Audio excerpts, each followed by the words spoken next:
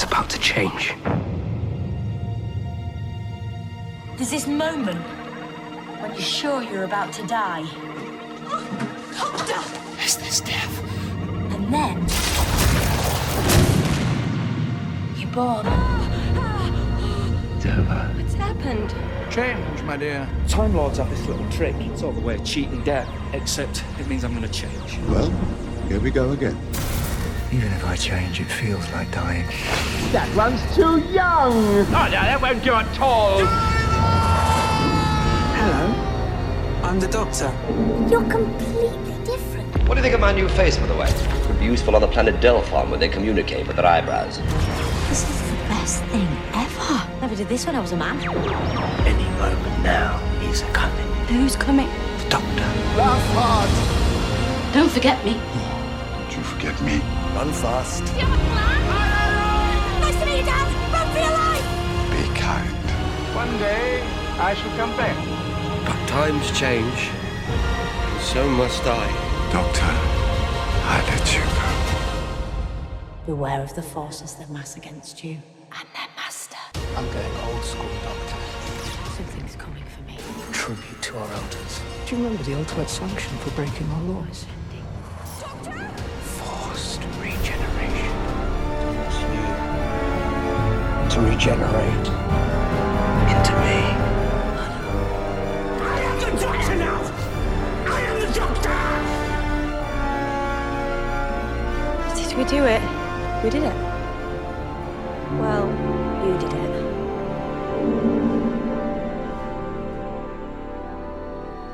No. That's not right. I need more time. I want more time! Ah. A wise person once said to me, goodbyes only hurt because what came before was so special. Oh, and it's been so special. You and Graham and Ryan and Dan. Nobody else got to be us. Nobody else got to live our days. Nobody. And my heart is so full of love of all of you. Oh, I have loved being with you, Yaz. And I have loved being me. I think I need to do this next bit alone. Let's not say goodbye. Blossom, yes, blossom. It's the only sad thing. I want to know what happens next. Right then. Doctor, whoever I'm about to be. Tag. You're it. I'm the Doctor, sorting out fair play throughout the universe. Carry them with me. What they would have thought and said and done, make them a part of who I am. So even though they're gone from the world, they're never gone from me.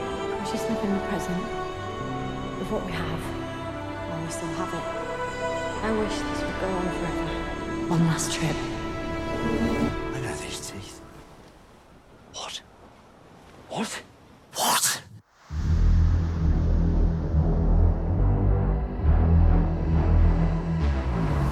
Allons-y, and welcome back to the podcast that's bigger on the inside than it is on the outside.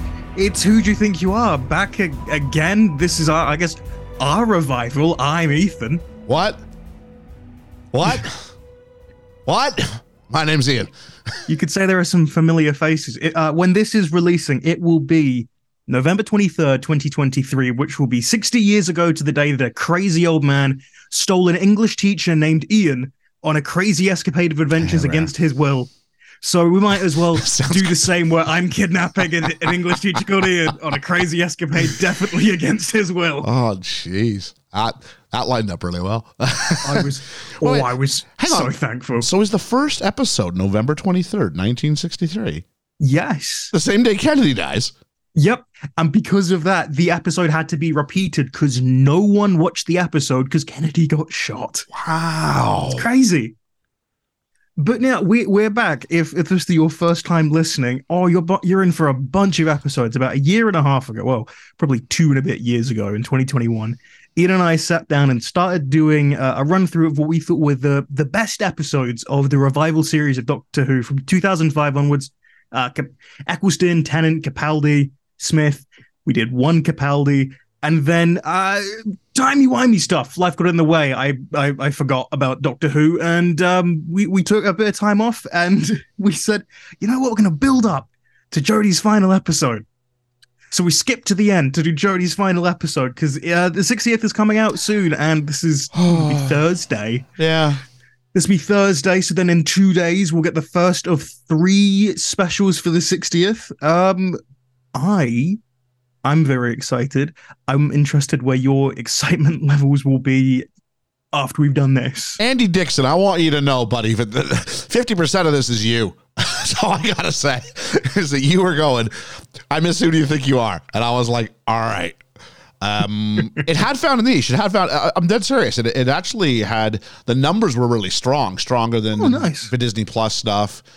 The numbers were independent of themselves, sort of one of the higher side things that we do. And so I was on board with that, and it's something that I don't really have to do a ton of work on. So it was that it felt like, and you know, the reveal of who 14 is part of it, but it feels like it would be remiss if we didn't do something for the 60th. The 50th, I remember we talked about this previously. I just live tweeted my responses to it for the first bit. And I knew that the 50th meant something. And that's something that we'll have to touch base on is, wait, did we do the 50th? Yeah, we did the 50th. We did do the 50th. Yeah, we got the 50th. Because I read some of my live tweets out from 2013. But definitely something I want to look at for the 60th here is I wanted to do something. I wanted to put it out. Even if it was just a one-off, I wanted to put something out. And then, primer into it to build some stuff. That's okay. And then, you know, the good thing with Doctor Who is you can bounce back and forth, and shoot knows that it's been doing that in its own internal lore. This episode's a prime example of it. So, you know, there's always the chance, but definitely I felt like dusting off the old TARDIS, the old Fez review stuff, and giving a big Geronimo back into the Whodom. And it'd be a shame if we jump right to 60 and didn't talk about Jodie, because we did get one episode of Capaldi. We got a discussion on Capaldi at least, yeah. So while we kind of were doing that first run of Who Do You Think You Are, I was also trying to catch up on my own sort of personal deficit, because I'd fallen off during the Capaldi era, and I was all in, man. Like, I was the guy live tweeting the 50th of my own volition, just going, I was that in on Tennant and Smith, and it was just something about Capaldi. I think it was just a more subtle, or maybe it was the first time my doctor got regenerated because I came in just after my first episode was Asylum of the Daleks. So, but during that time, it was like you turned on any channel and it felt like you were getting, you know, repeats of Tennant and Smith. So I was picking up all the back episodes of those two kind of simultaneously. And then Netflix briefly acquired the rights to Doctor Who. So I caught up on Eccleston's. But I never had to go through the process of losing one who was my guy. And that happened with Smith. And so I kind of fell off during the Capaldi. I don't think I'm alone. I think that kind of cool, young cultural cachet disappears at that frame point. And I was the only one of my friends that was still watching Doctor Who. But I made it through. I made it through Capaldi, and I think it was a change in maybe some of the writings. I don't know what it was, but there seemed to be a lot of, we talked about this before, Ocean's 12 kind of stories where it was a 2-parter, but actually he fixed it 20 minutes into episode 1, and I just that burned me after a few times, and I just went, look, it's just not worth the investment anymore. But then I powered through, and I really enjoyed Capaldi's run, and some of my favorite. I was thinking a lot about Capaldi's run while watching this episode. And some of my favorite episodes are from that run. And I tried to get through Jodie Whitaker. I think I got through about a series and a half. And it just didn't, and we can talk about it as we go through, but it just, even I fell off on that. And part of it was we stopped doing the episodes. So I kind of went, look, do I need to watch this, or should I watch this thing for the pod instead? Or should I mark a set of class books? Or should I do anything else? Anything productive. Yeah, and I chose to do things that were either equally productive or non-productive, as the case might be, and got away from it. And that might be part of the conversation we have today. But Yeah, I don't really fully know what even the format is today of today's episode. Is this a primer? Is this a review of the final? Who knows? But that's where I'm coming and sitting. So the gimmick that Ethan and I played when I said, we said it live on our last Loki episode when I sort of pitched this, and I went, I want to come at it from the angle that you are the guy who kept up with it and still the super fan you are. And I want to come in with what I am. I am the lapsed fan going, oh, what's this? Oh, Tennant's back. Okay, I should probably watch the last episode. And then a lot of people have done that now. Yeah. And then I'm here for that. So rather than try and catch up on everything I missed, I went, no, let me actually use that as a vantage point. So maybe this is a gateway back. It feels like I always make parallels to wrestling when we do this thing. But there's wrestling fans who get lapsed. And whenever The Rock or Stone Cold Steve Austin come back, it seems that there's a fair chunk of I'll catch that out. I'll check out WrestleMania. Yeah. And then do they make you keep sticking around? I don't know. But I've got to make good on my bet. When Russell T. Davies came by and I famously predicted the return of, we'll talk about it. I'll never live that down. I'll never live that down. I don't think it's you living it down because you didn't do anything wrong. I think it's just me going, I can't believe I called it. So I had a sense of like, I don't know, like trying to keep myself, I guess maybe underwhelmed. I don't know. I was just sitting here going, Tennant's not blown up. He's not as mainstream in America as Smith was. Yeah. So I was going, I think there's availability, especially because you can kind of portray it how you want. Doctor Who's kind of the British TV schedule is different from the American one. So you can kind of make it fit where you want it to fit. Smith's busy with and plus, Game of Thrones. Plus, Smith was a Moffat guy. Yeah. You're not getting Eccleston. We know you're not getting Eccleston. but Tennant's still out there. And so, so there was that. So so I came back to go, let's check out where they've left things off. And so I feel like I'm prepared for the return of Russell and the return or the emergence of 14, as you will. Yeah. So obviously we haven't covered any of like the groundbreaking lore of Jodie's era. I don't know if you would like a brief rundown of like, here are the hits, because there's like a couple of things maybe brought up, but also I'm kind of intrigued if there's anything like there's one thing I really want to know if you picked up. Yep, let's go for it. Cool. So meet Jodie Whitaker. She's the 13th Doctor. A load of stuff happens in her first season that doesn't really like mean to anything. They just tease something called the Timeless Child. And the Timeless Child, did you ever find out what the Timeless Child is? I don't think you probably would have got that let me far tell you, I'm literally looking at the seasons of Doctor Who to see kind of where I must have left this up. I think it's really hard to look at this and go, where do they get to? I believe I saw the entirety of my good close personal friend. I can't remember his name now. That's embarrassing. Bradley Walsh. There we go. I nearly said Graham. It just so happens that I was on the Wikipedia page and said starring. Well, if I look for the starring, I'll see his name. Yeah, if I see Graham, Bradley Walsh, I saw his whole arc, I believe. Oh, okay. Does he just last the one season? Is that him? He's the first two series, and then he and Ryan leave in the second New Year's special. Oh, okay. So that's not true then. So I don't know. I don't know what would happen there. Did you get to the Master? What, the Master who we saw here? Yeah, the first appearance. No. Okay. So I think missed series 12 then. I think I only made it through series 11 from looking at it. Yeah. So series 11 doesn't really mean, the only thing there is, here's Yaz. Yaz. Remember Yaz. Yaz is going to stay with us the entire time. Ryan and Graham have gone off because, they had their share of emotion and they got to, grieve Grace, Graham's wife, and Ryan's gran. On a side note, massive shout out to the Rosa Parks episode. Thought it was the high point of a season I watched. I think Rosa and Demons of the Punjab are probably series 11's strongest episodes. The series finale is really weak. The Punjab. There's the it's the. Is this the one where it turns out that she was the first wedding in wherever it was? Yeah. It was a good episode. Good episode. Yeah. Yep. It reminds me of Capaldi's final episode because it's like, we're the testimony. We come when you die.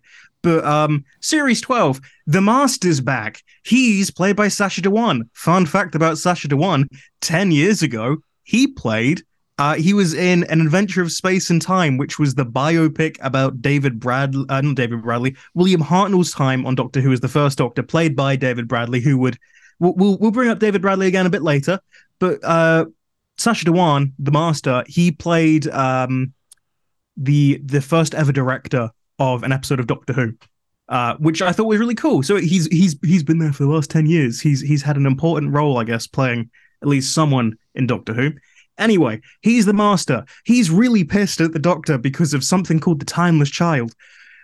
Halfway through the series of Series 12, we meet a woman called Ruth, played by Jo Martin. Turns out that she's on the run from the Jadoon for some reason, but she doesn't know why. Turns out that she's the Doctor, but Jodie doesn't remember this Doctor, and Jo Martin has never seen Jodie's Doctor before, meaning someone must have been first.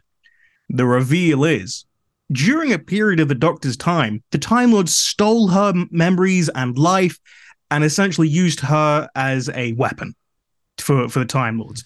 I think I got to this. Oh, okay. Because when she showed up, I went, I know this woman. Yeah. As a future Doctor was my memory, a Doctor we haven't come to yet, or something like that. Yeah. We don't know when she is. We know she was at some point. People think it's pre-Hartnell. I think it's between 2 and 3, because there's this whole story called the War Games, which we're going to talk about because Force Regeneration's a thing. So basically, we've got our... apologies for making a simple thing, but we've kind of got a new version of River Song here. Kind of. We don't know where in the chronology she lands, but she's going to intermingle with us and pop up from time to time. Yeah. So everyone's theory, including me, has been the second Doctor was forced to regenerate before he was exiled to Gallifrey for the third Doctor's era. The theory is before he's exiled and forced to regenerate into the third Doctor, they use the Doctor as sort of like a military vessel in a sense to work for them before they wipe their memory and then send them to Earth. No one knows. And there's never going to be an answer, probably. Russell said, I'm going to mention the Timeless Child ever so slightly. The other part of the Timeless Child isn't what we're calling her the Fugitive Doctor, because she's a fugitive of the Jadoon. The Timeless Child is another thing, and it pissed so many people off, and I'm going to be honest, I don't really care. It's never going to get mentioned again. It's never going to be brought up. It's just another one of those Doctor Who lore mystery things. Many, many, many years ago for Gallifrey, a woman called Tecteun, who was an explorer, found a child that fell out of the void. They adopted the child, and eventually the child fell off a cliff. And thought to be dying, the child started to glow. This is the first ever regeneration. Eventually, Tecteun went, I want to investigate this, so she kept killing the child, forcing her to regenerate until she was able to harness regeneration herself from a scientific point of view, causing Gallifrey to be what we know it now, a corrupt government. Yeah, it's leading into all the stuff from the classic series and all that. You know, they're kind of evil. They stole the regeneration energy, harnessed it for themselves, created Time Lords, and also capped the regeneration at 12, unless you're Tecteun, because she took the power for herself, because she's corrupt. Because they wanted to hide their history and, gloss over the past, I'm sounding like I'm talking about Thor Ragnarok, though, but it's similar vibes, I guess. They wiped the Timeless Child's mind, made the Timeless Child just another person of Gallifrey who could regenerate. This turned out to be the Doctor. I don't care, because this is a thing that's been going on since like the 70s. There were the fourth Doctor had a story about the Morbius Doctors, which were the faces before the first Doctor. The seventh Doctor had a whole story where they were going to kind of go down this line. So it's not a new thing for new revival fans. It is for other people, but it's just the Doctor has another mystery, and it really emphasizes Doctor Who. The other thing was Chris Chibnall wanted this to be an analogy for adoption because he was adopted, and it's that kind of thing. In theory, it's really, really cool. In actuality, it's not, because it really never gets resolved, and I guess that's the mess. You don't need to know your past if blah, blah, blah. But the Master's pissed about that because a part of you's in me, blah, blah, blah, you're the most important, and I hate you kind of thing. Destroys Gallifrey's destroyed again. That's everything. Oh yeah, there was a thing called the Flux. John Bishop showed up. Gallifrey's destroyed again? Yeah, I got destroyed off screen at the end of series 12. Off screen. Like, I fucked up Gallifrey. How does that make you feel? Also, those Time Lord corpses, I turned them into Cybermen. They're called Cybermasters, and they. Oh, that's what that is. Okay. Yeah. I wondered about the. Okay, that makes sense. This is it wraps up a lot of the lingering things. Ryan and Graham leave. Yaz is still with them. They pick up John Bishop for a bit because John Bishop was the only one who was available during COVID. This episode gets filmed during COVID. The 13th season Flux gets picked up during filmed during COVID, which is why there's only 6 episodes. It's an overarching story. Doesn't really matter in the grand scheme of things. It's just wacky kind of things. We need to keep Doctor Who alive. There are a couple of specials. This is one of those specials. In one of the specials, Yaz admits to Dan that she's in love with the Doctor and has never really admitted her sexuality to anyone else. In the second special, which is Legend of the Sea Devils, terrible episode. I'm never going to cover it. It's probably my least favorite episode of Doctor Who ever. It's just really poorly written, but also because it was during COVID and Chris Chibnall was forced to write it for an Easter special against his will. That's remarkable if you consider the penultimate episode for Tennant. Oh, yeah, that one's amazing. Is The Waters of Mars, am I right? Yep. Yeah, which is arguably his best episode. Yep. At least as far as a best, like, it's a single episode story. I guess the best single episode story ever. But Smith's penultimate episode is Day of the Doctor, the 50th. Well, that's kind of gimmicky, isn't it? Yeah, exactly. But still, he's going out on a high. Yeah. It's not a good thing there. Yeah. In this, Yaz and the Doctor admit their feelings for each other, but because the Doctor knows that she's going to die soon, she says, let's just live in this moment and then think about it later. How does the Doctor know she's going to die soon? In Flux, time itself represents and says, your story's ending soon. Wait, there's a personification of time itself? Yep. Okay, cool. On a planet called Time. I haven't seen Flux in like a year. But basically, a creature goes, your story's ending soon. Beware of the forces that are working against you and their master. And Jodie goes, oh shit, the master. And we go, oh shit, the master. So basically, that's all you really need to know. Yaz loves the Doctor loves Yaz. They can't do anything because the Doctor knows she's going to die and hasn't really told her anything yet. But that's where we are. Now, it's just the power of the Doctor. October 23rd, 2022, a stupid time, 8 o'clock, I think. It's an hour and a half. We're going to try and breeze through this. There's a space train. There are people on board sending a distress signal because someone's attacking them. It's the Cybermasters from Series 12. They kill a load of passengers, but some other passengers shoot the Cybermen to the floor. It's all calm, but they're glowing because they're regenerating, coming back to life. And this is where the script goes, we're going to tell you what's happening just in case you're Ian and haven't caught up. Yeah, good shot. How the hell would you know this? So, you know what? As far as that part of story perspective goes, yeah, well done. They establish early. Here's what's going to happen. Although I don't think it really matters a whole lot in the totality of the episode. But regardless, yeah, good enough. So, more crying for help, and is there anyone who's going to hear us? And yeah, it's the Doctor and friends, but they can't land the TARDIS because the Cybermasters block the field, so they're going to jump, and it's the Doctor, Yaz, and Dan. And Team TARDIS, or the fam, as 13 always calls them, start their descent, and Dan's freaking out because he could die, and they have magnet boots, they get on the train, and what's more important, though, is the Cybermasters are now on top of the train and also inside, and they're after some kind of crazy cargo. So, I gotta be honest with you. I was on CGI overload in this point.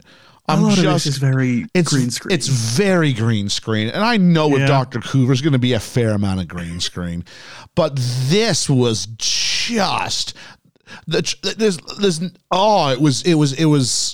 was hard. I'm just going whatever the visuals is supposed to be. Yeah, it was definitely a turnoff. Where, look, I look back at Tennant's production values, and I used to always say, if Tennant had Matt Smith's production values, what could have happened? If Russell T Davies got the budget that was given to Stephen Moffat, what could have happened? I guess we're about to see next week. Yeah, I guess we are. But well, he even said, he was like, I always worked within our budget. I knew the limits that we had, and I know the limits that we now have, but it's a much higher limit this time. Yeah. This just felt disorienting. I don't know, and not in the way that it's maybe supposed to be. A lot of purples, a lot of flashy colors. Yep. Anyway, Dan gets shot they're wearing helmets because it's in space, and Dan gets shot in the helmet, and he's like, I'm gonna die. And the doctor reverses gravity, so the Cybermasters fly into space, and Dan nearly dies again, but he's fine, and they go inside the train, and they split up, and Dan has the doctor's sonic screwdriver to halt the train, but he's more focused on the fact that there is a massive hole in his helmet. And the doctor and Yaz go to save and heal the injured people, and Dan halts the train. And it's time for the doctor to confront her robo brethren, because they're technically still Time Lords. And they've found the cargo, and what's inside is a child. And before the doctor can save the child, the Cybermen teleport away. It was great. It was the doctor says, "I'm the doctor. I'll protect you. I will save you." And the leader of the Cybermasters just goes, "The doctor lies," and they disappear. And I'm like, "Whoa!" Statement of intent. And that's how you open. Yeah. And that's the intro in Power of the Doctor What's your thought on these opening credits? Because obviously we've done Capaldi's. It's such a subtle version of a sequence, isn't it? And I think it plays to Whitaker's entire aesthetic, which seems to be a little retro. It seems to be a little late 70s, early 80s. A lot of this episode is me going, hey, this thing happened in the classic series. Yeah. This thing happened in the classic series. This is a reference to a classic series episode. This felt like Chibnall's trying to stretch with his legs, trying to take Doctor Who where it hasn't gone before, but making up for that with classic Who fans by force-feeding fan service. Yeah, there is a fun fact that I did find out. I did a little bit of research for this. Chibnall wasn't told who was succeeding him, who was going to come after him. The BBC didn't tell him about Russell. The BBC didn't say that they had a plan. As far as Chris was concerned, this might be the final episode of Doctor Who. Oh, come on. He wrote this in the sense of, well, the episode ends open-ended because it goes, we don't know if this is like what's going to follow. We've not been told. Well, he found out when he probably found out like a week before. It's interesting because there's two ways of looking at final episodes, and for the most part, we've seen one type. But you get the idea where it's the end of a Doctor's run, but not the showrunner. And then you get what happens when it's the showrunner's last episode. So Eccleston's last episode is very different to Tennant's last episode. Even arguably, Matt Smith's episode is very different to Capaldi's last episode because they're handing their universe over. And usually when you hand your universe over, you tie up your little fam, if you will, and you make sure that everybody comes back. Or you have some nods to the mini universe within the greater universe that you have created. Yeah. That's why, like, with Capaldi, we got Clara, we got Nardole back, we got all of those things. Hey, remember the Brigadier? I created Actually, I forgot. Chris Chibnall created Kate Stewart. Fun fact. I always forget that. Yeah, because he would have had an episode earlier. He did the Power of Three, for that's a good episode. Good episode. Also, I always forget. He show ran Torchwood for a long time, and Torchwood's good. Yeah, people seem to like Torchwood, and it's first season isn't great, but it progresses, and that final series is it's hard to watch, not because of the quality, because it's so dour. It's expectations though, isn't it? And he's being given the keys to. He's been coaching the junior varsity team for a while. Yeah, like and finally Jack isn't the Doctor. Finally, you get given the keys to. All right, here, and with Torchwood, you can kind of go do your own thing. Like you're part of the universe as well. But you can create your own lore.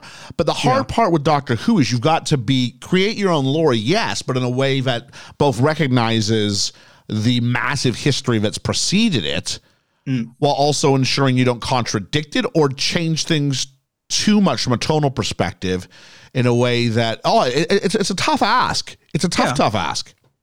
I think it's different for like with comic books where you just do whatever you want. With Doctor Who, it's so difficult to be a showrunner. I mean, Moffat was like, there was no one that wanted the job after me. I just asked Chris like on a whim because he just finished Broadchurch, so might as well.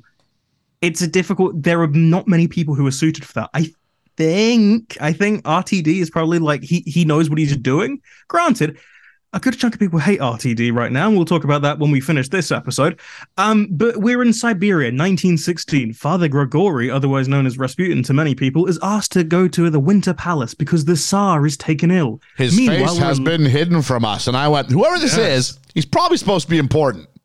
Very important. We're in London 2022, and a woman is in an art gallery taking a photo of the outline of a missing painting. And this is Ace McShane, the companion of the Seventh Doctor, played by, I forgot her name. I'm very, very sorry. So who's this? So the question is, did you pick up on who this was at the time? Yes, you instantly went, I know who this is. Yes, but also because in the next time trailer, it shows they went, here's Ace, here's Tegan, these are your big players. And I went, oh shit, classic companions, because I love Ace, I love Tegan, and we'll get into that later. Okay. But she asked the worker, like, what happened to this painting? And she's told it's being restored. But, well, it can't be because this was restored just 2 months ago. Well, it needed additional work. So she's on the phone later and says, well, 15 of the world's most well-known paintings have just disappeared without warning. And who's on the other line? Why, it's Tegan Yavanka, the companion of the Fifth Doctor.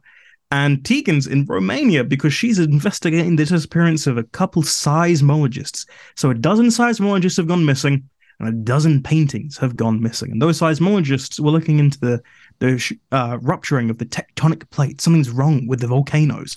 And I was going to say, if I may, Ace played by Sophie Aldred, and there we go. Tegan played by Janet Fielding. Yeah, they're great. And I was going to say later, but you know what? Yeah, there's a lot of Doctor Who stuff that came out. If you're in the UK, BBC iPlayer has every possible episode of Classic Who, excluding, the first one because of rights issues. Yeah, popped and up also on the screen. all of the ones that got junked in the 60s and 70s. Ethan's TV lesson, the BBC did not want to keep episodes of any show because, money, and no one thought these things would have any value. Like one even did. The moonland, they wiped the moonland. Oh, it's insane what's been removed and thought to be worthless because no one saw on demand coming. Oh, God, no. Because in a broadcast system, doesn't make sense because the numbers won't be that high. But then you make it on demand, it just sits there in the background. I just want to have it. Oh, well, look at the rise of every imaginable streaming service, and you pretty much have it. But this is the Who-niverse. We're calling it the Who-niverse, officially the new era. Oh, is it? Okay. Is this where I get to go? I don't like these two very much. Yeah, no, I don't I don't think Chris writes them that well. I think Tegan's much better in the 80s. I think the writing's a bit I think the acting's atrocious. I think the acting is horrendous, especially when they're going up against some really strong actors in this episode, like really strong actors in this episode. And it's a shame. I'm about to say, if you'd like to see them in their prime, there's a new spin-off series that BBC Russell has created called Tales of the TARDIS. And essentially it's an omnibus of like a story. So what they'll do, they'll open and you get the actors as they are. So you get Janet Fielding playing Tegan, and then Peter Davison is returning as the Fifth Doctor. He looks how he is, no CGI. He's just how it is. And the whole thing is he's how he is today. He's aged. Yeah. Okay. Yeah. They're in a remembered TARDIS. And the whole thing is essentially it's a TARDIS which is going through timelines and all that and bringing characters together to reminisce and reflect on the past of the series. So are they reminiscing dressed in character but as their actor version self, or are they speaking as though they are the Doctor and they are the companion? There is the character. So it's the Fifth Doctor going, Tegan, I haven't seen you in X amount. And Tegan's going, wow, that's crazy. We need to remember. So it's sort of a fictionalized retelling of...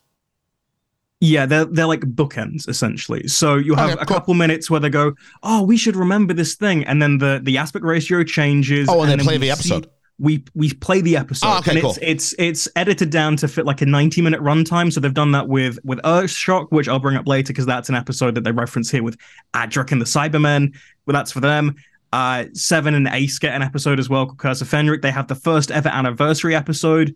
For the Third Doctor, he's dead, and so Sarah Jane. So we bring back a character who will also show up later on, and I think it's Baby's first classic series. If you want to really get in and celebrate, it's for old fans to go, oh wow, these characters back, and then for new fans to go, this is an interesting deep dive into this show's history. Let me ask you a question. Yeah. Does John Bishop get done? Because I think John Bishop does get done dirty in this episode. Oh, he does. I was so disappointed with John Bishop. Yeah. He just basically goes, I think have we got to this part yet? Not yet. We're about. Okay, let's get to it. Yeah, he was my favorite part of Flux and the specials. But yeah, Tegan's been given a package with a Russian doll and a card from the Doctor, and the Russian doll is kind of weird because it's a Cyberman. Now, why would you send Tegan a Cyberman? Because she has a traumatic event with the Cybermen. And if you want to see my Watch Towers of the TARDIS Earthshock, it's all about that crazy thing. And we're back in Liverpool now. Are they still aware that the Master's a thing? They are. They've both fought. This is ridiculous. The Master killed Tegan's auntie. Okay, and Ace's final episode, because Ace is in the final ever episode of Classic Who. It's a series. It's an episode called Survival, and it's they bring it up a bit later, but yeah, it's the Seventh Doctor, Ace, and also the Master, and that's the final thing. That's the final ever episode of Classic Who before you. Yeah, it's sort of McCoy, right? Years in the movie. Yeah. Did you know he was in The Hobbit? And we're back in Liverpool. Oh, wait, hang on. Is he Old Man Bilbo? He's Radagast. Oh, he's Radagast. Yeah, he's Radagast in The Hobbit prequel. Oh, The Hobbit. Okay. Yeah. I've only seen the first one. Yeah, he's the one that's got bird shit all over his hair. He's like, oh, the animals are dying. But we're in Liverpool, and Dan lives right by Anfield Stadium. That's good for Dan. And I love. Can I say Liverpool's my favorite place in the UK? It is a lovely place. There's a short list, but Liverpool, I could go there for a holiday once a year and just be happy. Yeah. It really is my happy spot. It's a lovely place. I understand. Now that I live in the UK and have experienced London experience, I know why the Doctor's so fascinated with 20th century and 21st century London. I'm like, it's just clear. Yeah, so am I. Yeah. Hang out here all the time. And Dan's got a date, so they'll pick him up in 24 hours. Like, you don't have to come back for me. I nearly died, and I don't want to push my luck anymore. He got nearly killed. Well, this is the thing. So the last one of the last episodes, Dan was in a time loop on New Year's Eve, being chased by Daleks with miniguns, which would keep killing him over and over and over again until they were able to stop the time loop. He's experienced death too many times for an average man. Because none of this was his choice. He got kidnapped by an alien, and then the Doctor rescued him, and then the universe was destroyed. And he was just like, I guess I'm along for the ride. So, this is his. He's done. Couldn't you have done this more organically at the end of that episode then? Oh, you could have.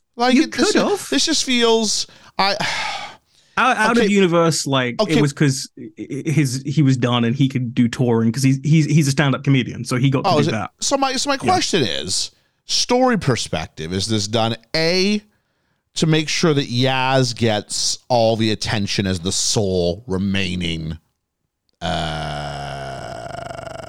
companion? Thank you. Yeah, I think it is. Is it B, to make room for the storyline we're going to need with Ace and Tegan? C, is it some sort of because this is a very girl power themed episode? Yeah, that's a lot of it has been I've found a team of crazy awesome women. Yeah. And Dan gets in the way of that? Or D, all of the above? I think it's all of the above. I also think it's John Bishop was COVID was kind of over. COVID was still kind of on, but he was like, I can tour now, so bye.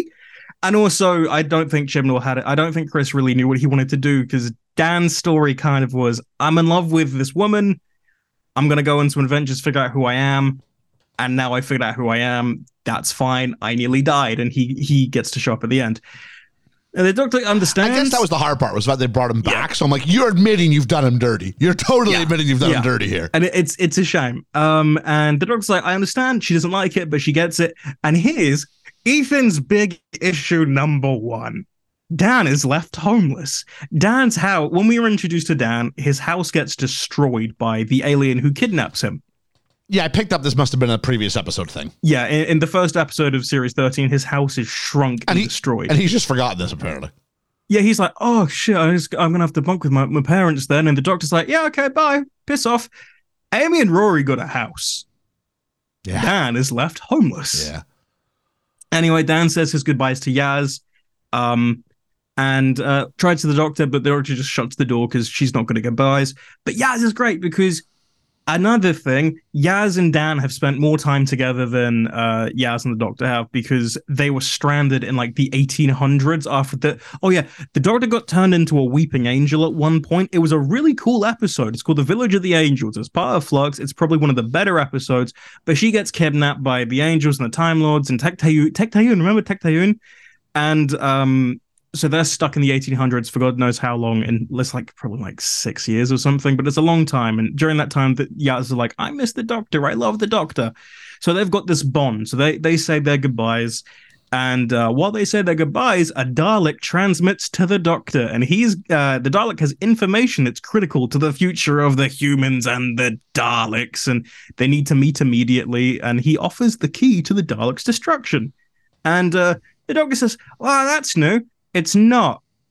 Episode 2 of Capaldi's run, Into the Dalek. The first good Dalek. Rusty the Dalek, who hated the Daleks. I don't care. It's fine. Whatever. It's just that, wow, he's going to betray all the other ones. The Dalek's like, we don't believe in the Khalid identity anymore, and the Khalids have changed too much, so, we've lost the right to survive. It's all that kind of, ethno-state politics. It's very Dalek. It's very whatever. And the Dalek's like, yeah, you're going to face the Earth's going to get destroyed. So I'm going to try and help you stop it if, you get all this information and you can destroy the Daleks. Dalek hangs up. Yaz enters and the TARDIS is locked on to where the missing child has gone to. And it's in 1916, but that can't be because there are one too many planets in the shadow of Earth. So now St. Petersburg, 1916, is Rasputin, and it's the Master, played by the wonderful Sacha Dawaan.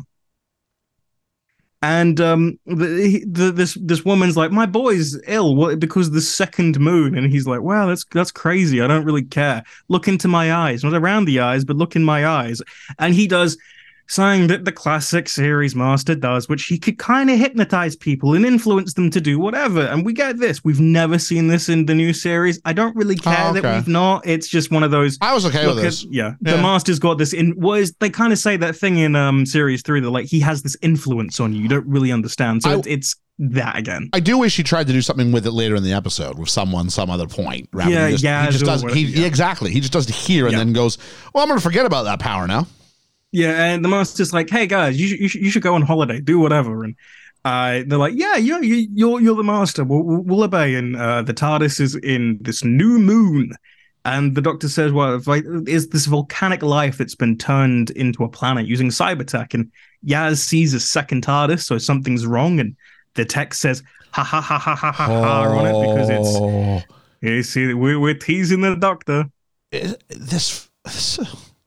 I remember in series 4 when that happened, but it was the word bad wolf instead. Yeah, this felt like, do you want to know how I got these scars? Yeah, it's very Joker. He's crazy. He's crazy. But specifically the ha ha ha, that's well used in comic book stuff for the Joker. It's silly. It's just that, wow, he's crazy. I'm not sure it lines up with this version of the Master. Everything I've seen of the Dawaan, they call him the Spy Master because it was in an episode called Spyfall. Cute pun of Skyfall. Yeah. They waste Stephen Fry and Lenny Henry in that episode. Such a shame. I really just. Yeah, they're two great guest stars, and they're both kind of wasted. But yeah, he's kind of crazy. He's kind of wacky. My favorite part is he uses like a face mask type, like a psychic face mask to hide his face because he hides in Nazi Germany for a point. And the Doctor's like, how are you doing that? You're not very, you're not white because he kind of gets in the way of the Aryan race kind of concept. Yeah. Yeah, and he's like, oh no, I'm just like a psychic projection. So she's like, cool, Sonic's his psychic projection off and says, now they'll see the real you as he gets captured by Nazis. What a fucked up thing to do. One of the worst choices anyone's ever done for a Doctor. Oh, that feels weird. I'm going to leverage the Nazis Ethnocentrism is not a strong enough word, but that's what I'll use, I guess, at this point. Truly terrible. And I'm gonna sort of by default use the Nazis as the tool of my punishment for the Master. It is one of my least favorite. I like Jodie's Doctor overall, but this is one of the worst choices that they ever made for a character trait. When do you want me to give? We're gonna wait to the end. When am I going to give some sort of verdicts on my Jodie feelings? When are we going to do that? Oh, we can do it now. Like it's because I saw season 1 Jodie and I was like, okay, well, they're trying real hard here. I really liked Jodie's energy by the time this was done. I think it was going to be a difficult task no matter what. And I think Chibnall lets her down massively with a lot of his story and a lot of his dialogue. I think those things both don't help. The episodes he doesn't write, which is it's really just by Maxine Alderton, who did The Haunting of Villidia Die, which has who wrote Mary Shelley. It's Mary Shelley, and the Cyberman Ashard, who we'll see later in this episode. Fantastic story, one of Jodie's best performances and speeches, and she also does Village of the Angels, which again one of the better written episodes of Jodie's tenure, and I think that's more. I said to someone yesterday, I was like, I think my issue with some of Chibnall's writing is he pads or he over-explains, which makes the dialogue kind of fall short at points because it feels like we're meandering to get to a point each line sometimes. Yeah. That's where we are. So it's a torn, and the core of this TARDIS is being used to use the planet's structure, and the screen, meanwhile, shows there's some kind of energy source, and they go outside and it's been cloaked, and a quick sonic reveals that it's a child the Cybermen took. It's that one from the beginning. But how can that be? Another sonic, and it's another cloak, it's another layer, and it's actually a conscious piece of energy, and it's pretending to be a child so it can be protected, and it's called a Quarynx. It's sentient energy, and it's able to power civilizations and planets, and the Doctor's never seen one before. First time for everything. And this is cool, and Jodie Whitaker's performance of it is fantastic. Actually, she's good. And she's apologized. She's like, "This is awful that it's been imprisoned." And she's like, "Well, why are the Cybermasters here?" And then they fire warning shots and say, "Well, the Master awaits." So they run back to the TARDIS because everything's going off. And Kate Stewart now phones saying, "I need some help." She's like, "Is it really that important?" He's like, oh, "Okay, fine, whatever." So they go to 2022, and it's a new unit HQ. No, it's Doctor Who. And as a result, I know that we have to forgive the concept sometimes of things not lining up necessarily as you would.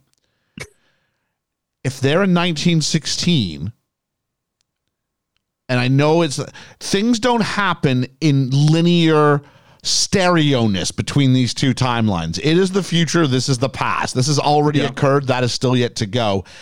And it is one of my great is going, why is it phoning this version of Jodie Whitaker at this moment? Why wasn't it the version of Jodie Whitaker from 3 episodes ago or 2 seasons ago? Heck, why wasn't it Matt Smith?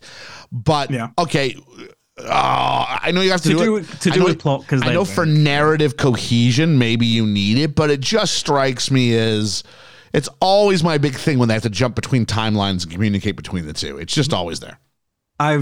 It's one of those things. There's like the TARDIS float is non-linear but also linear. It's what it is. They have met before. She was in flux. There was that thing. Unit got destroyed. Like there's a thing where like the people in 2023 should not be like, oh, there was a second moon. That's just we never noticed there was a second moon before. No, they would always know there was a second moon. It's part of how time travel movies work. Time's in flux. Time, like the universe is currently in flux, and we can talk about that later as well because of a thing that released the other day. But we're in Unit HQ, and Kate's like, "Oh, these paintings in the seismologist, isn't that crazy?" And she's like, "I don't really care because the Quarynx is the thing." And Kate's like, "Okay, but don't be angry because I've got these 2 new freelancers." And Ace and Tegan are preparing to face the Doctor again, because for Ace, it's been about 38 years, and for Tegan, I think she said 27 or something like that. Can I just say that I liked Ace infinitely more than I liked the other one? Oh, Ace is great. Ace is great. One of the best companions in the classic series. She's the voice of Dennis the Menace, which I always thought was fun. Yeah. Wait, which Dennis the Menace? Dennis the Menace? The British Dennis the Menace. Is there like a cartoon version of that? Yeah. Oh, really? So, Okay. like, when I was a kid, there was a Dennis the Menace cartoon, and he was voiced by Sophie Aldrin, and I never realized until recently. Yeah. And also, like I said, they're both not great actresses, but the one who plays, who's not Ace, what's the other one's name? Janet Fielding. Is that the actress's name or is that the character's name? That's the actress's name. She plays Tegan. Yeah. By far a worse actress. I mean, neither one of them are great. She's horrendous. And gets worse when she's by. I mean, she's terrible when she's by a lake in Romania because she's just acting to a phone. That's hard. Yeah. She's not bad when she's bouncing off Ace, although the scenes of the two of them and the woman from Unit are horrible. But the Doctor's like, wow. Don't even get me started on when she's like saving the day later on with the Cybermen. Like it's and I know that classic Doctor Who is kitschy. That's part of a deal, and I get this. These are never going to be great actors. It's a goofy little thing. I mean, they definitely played true to that.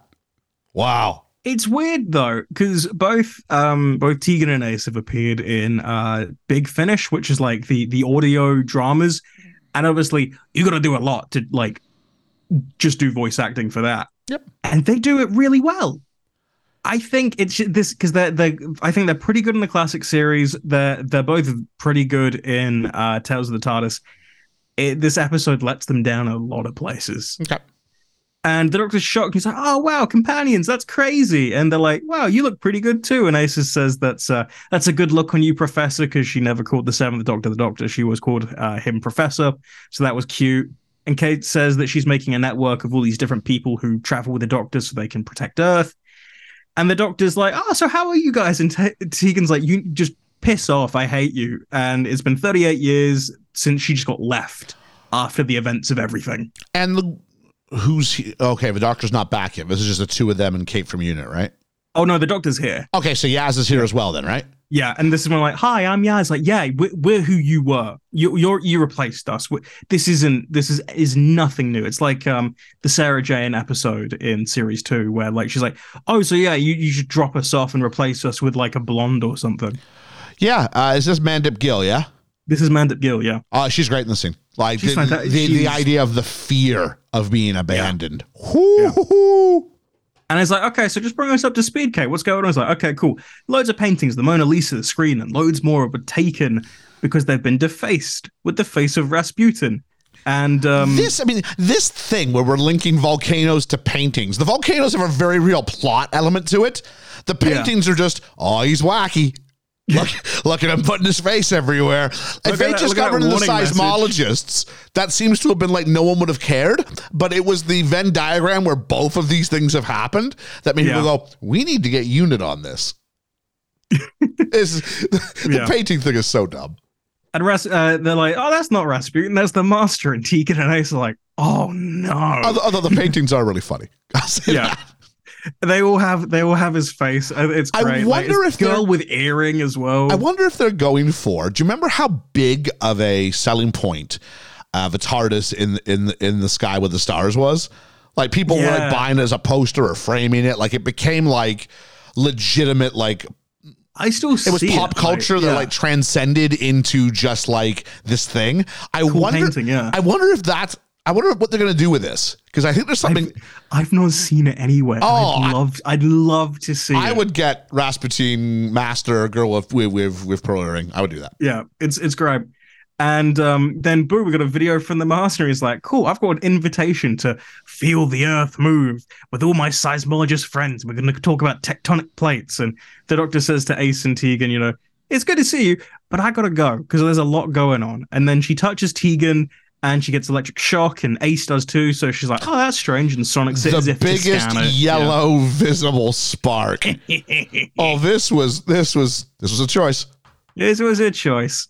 And we're in Naples, and we're at the conference the Master's giving. It's literally got a banner that says International Seismologist Conference or something like that. It's the most generic thing. And the audience why is he doing this? Is he doing this just to?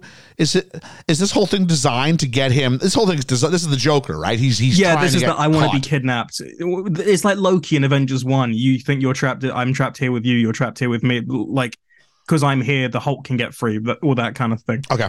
And he shrunk all the audience because the Delgado master from the classic series could shrink people, and this master really liked to shrink people too. Tissue compression, and it kills them, so it's just a load of dead people. Cool. And he did the same to Tegan's auntie, which is always fun to bring up. And the doctor's like, "Why are you here? What's going on? How do you escape Gallifrey?" And the mom's like, "Doesn't matter." Cool, because Gallifrey exploded with the master on it. We're just going to yada through that. Yeah, that we yada through it. And it's like, the cyber master should be dead too, but it doesn't really matter because whatever. I don't care. We've still got we got an hour left. And he's like, "I killed the seismologists because they're a warning, and you got to leave Earth or you're going to die. And because I've said that, you're going to do the thing that will cause you to die. Isn't that crazy? I gave you an out, but you're not going to take the out. That's mad." And he's like, "No, this isn't just the day you're going to die, actually.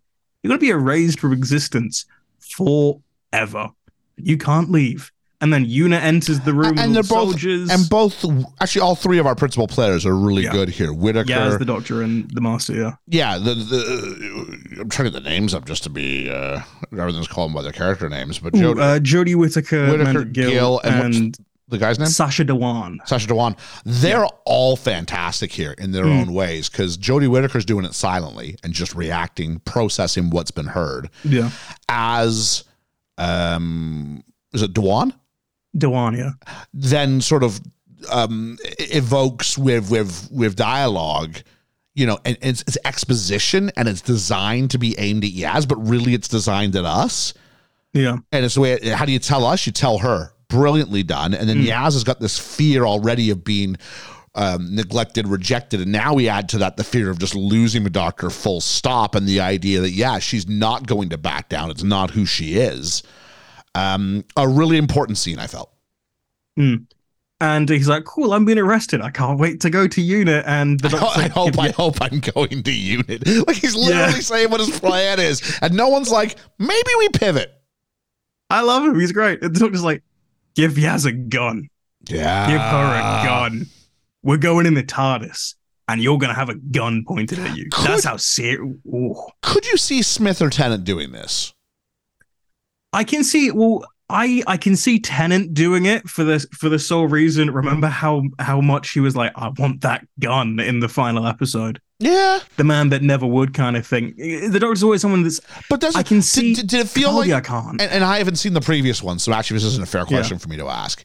But is this conducive with the character's development we've seen? Is this because it didn't feel like this was a breaking point. With Tennant, it felt like he was being worn down. The burden he was carrying was so heavy. He was worn and driven to that moment. Is that a similar thing here?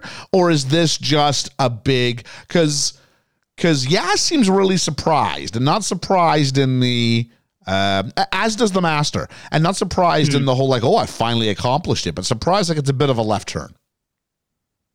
I think it makes sense. Like her second episode, remember that really boring episode where they have to race to get to the TARDIS, and she's like, "Ryan, guns are bad. Remember how bad guns are? Never use guns, Ryan. I hate guns." Also, man who shot all the spiders later on, who was Mr. Big in Sex and the City. Yes. Guns are bad. Yeah. I loved him. He was great. I saw that one. That was it was silly. It was your typical Doctor Who silly episode, but I was cool with it. Yeah. You want to be a lot of people hate that one. Oh, really? Fun. No, I'm okay with that. It's a silly. I think it's just a fun, silly episode. I think it makes sense because she's like, "Yeah, guns are bad. I hate guns. I try not to do violence." So it shows. Last season she genocided the Daleks, but okay. Yeah. But this is very much like this is just wow, things have got really serious if Yaz gets a gun. And Yaz like, "Yeah, I got weapons training. This is fine." Because remember, Yaz used to be a cop. Okay. We always forget that. Yeah, episode 1, right? Yeah. Sheffield and all that. Yeah. Never think about it again. And then I put, there is an hour left of this. And we're in the TARDIS, and Yaz is like, "I don't really care about you trying to mess with my mind, the Master." And he's like, "Oh, I'm not trying it. I'm just trying to fuck with the Doctor. Like, it's not about you. But I'm going to tell you this. It's going to be real painful for you, Yaz. I'm not really sorry either." And he's in the Doctor's head, but who cares? Because we get another warning from the Daleks, and the Master's like, "Why are you talking to Daleks? What's going on?" Because, maybe his plan's going all a bit wrong if the Daleks are getting involved. And meanwhile, hey, look, it's Vinda from Flux. He was in the last series because John Barrowman couldn't be in it because, you know, he put his penis on Jackie Tyler's shoulder and she didn't like it. Jackie Tyler, is that Rose's mom?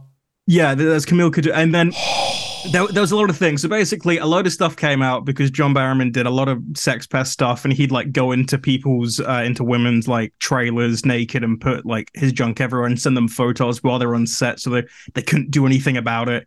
And he was like, "Yeah, I'm not really sorry for it because I'm going to keep doing it." And he did it not just on Doctor Who, not just on Torchwood, but then on like a load of American things. So like Arrow and all those like DC shows. So he's kind of been blacklisted, and they. I didn't know when to this degree. I just knew about the stuff. I just knew about him placing his member on people. That's all. And it was like got to that point. So like we don't really want to associate the same with Mickey from Doctor Who as well. Who's Nikki? Mickey, Rose's ex-boyfriend. I heard about him. I think what he did is much worse, but they've been lumped in together because they were so like close and such important parts of that. Yeah, exactly. Of the relaunch. I mean, they were the two really, really key male characters outside of the Doctor.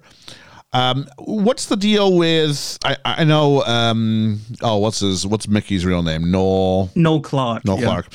I don't know Clark in his sort of situation, which is still ongoing actually legally, if memory serves.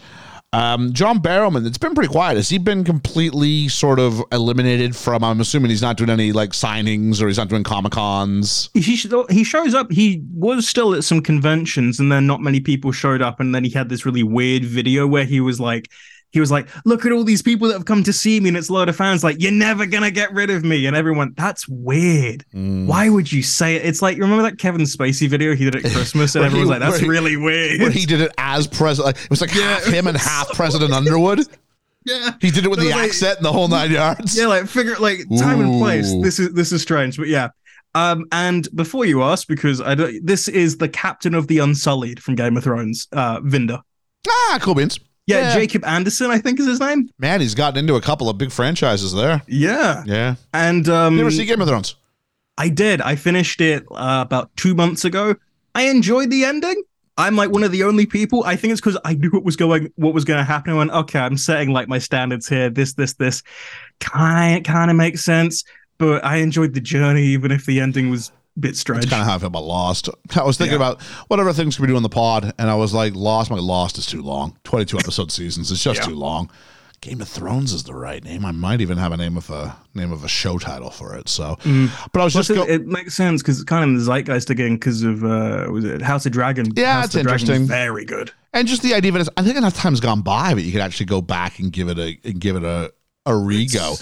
It would be 5 years next year that it ended. Just ideally, you want someone who hasn't seen it before, so you can sort of go through that lens. But yeah, and it would break Georgia, I think.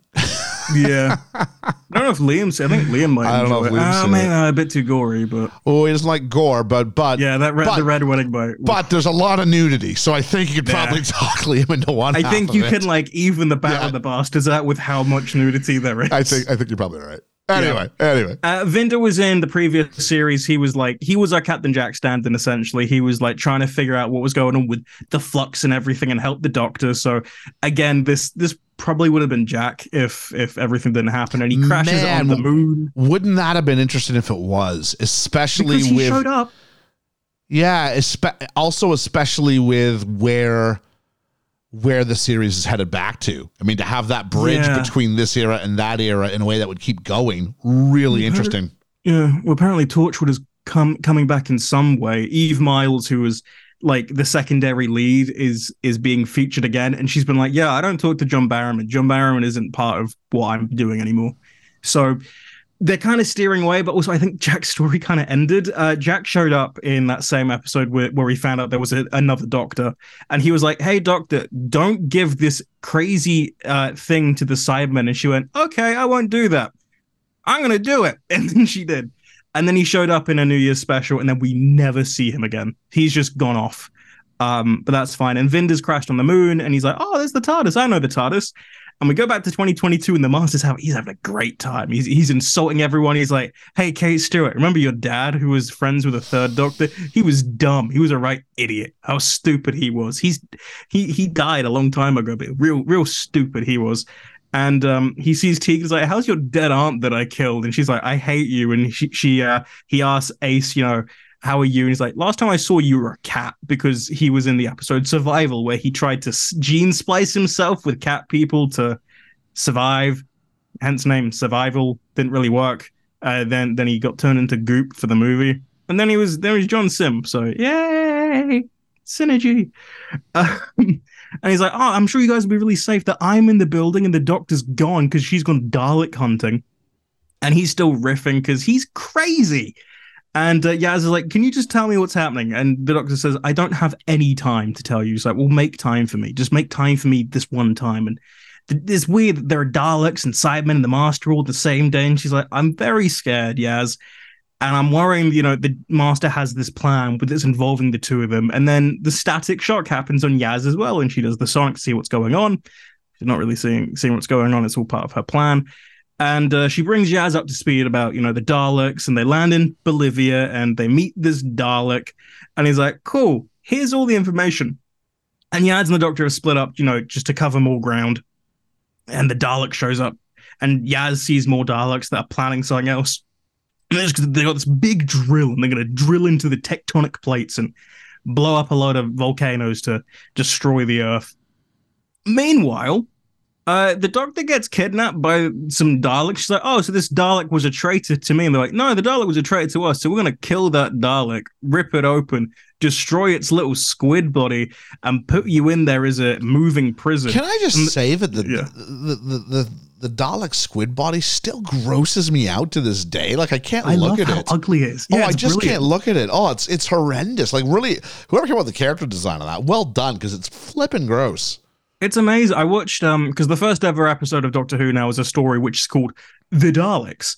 And they kind of show the squid body, but it's just like this. They're like, well, we have like a weird rubber thing that we're going to throw out of the Dalek just to like do whatever. Fun fact, this is the 23rd of November, I said. If you go on BBC 4 at like, I don't know, 7:30 tonight, if you're in the UK, they have colorized the first ever Dalek story with the first Doctor. They've cut it down to a smooth 75 minutes, so it's not 178 minutes, because that was 100 minutes too long for a story like that. And it's they made a feature-length colorized version of the black and white thing. It's really cool, and I'm looking forward to watching it. It's a nice way. They want to try and get new viewers who might not want to watch black and white stuff, and also because they're like always like 3 episodes. Oh, I'll tell you what. Like, I teach Dracula. They're too long. I teach Dracula to, and we just marked some of their mock papers. And the number of students who are like, "Sound's important because it helps us understand what's going on because the film's in black and white." And I'm going, yeah, you can still make out people and what they're doing. It seems to be such a barrier. Yeah, I've been going back. I'm on the second series of Classic Who right now. I just said goodbye to Susan, and I'm sad. But no, they're like 40 episodes a series, and they could do with cutting like half of those episodes. They just go on because you film it each week. It's just like a soap opera. You just go to the next kind of part. Yeah. Doctor Who is, they're like 25 minutes, but they feel like an hour sometimes. Let me ask you a question. Is it the same composer for this as has all? Is this still Murray? Is it Murray Gold? No, this is Segun Akinola. He had his tenure from the start of Jodie's era to the end, and Murray Gold is back. Hot take. Didn't know that. Hot take. Really didn't like the score in this episode. It's the thing is, I like Segun's. I like his 13 theme. It's very subtle and nice for what it's supposed to be. As far as they never used 13's theme here though. Oh, the theme. Oh, okay.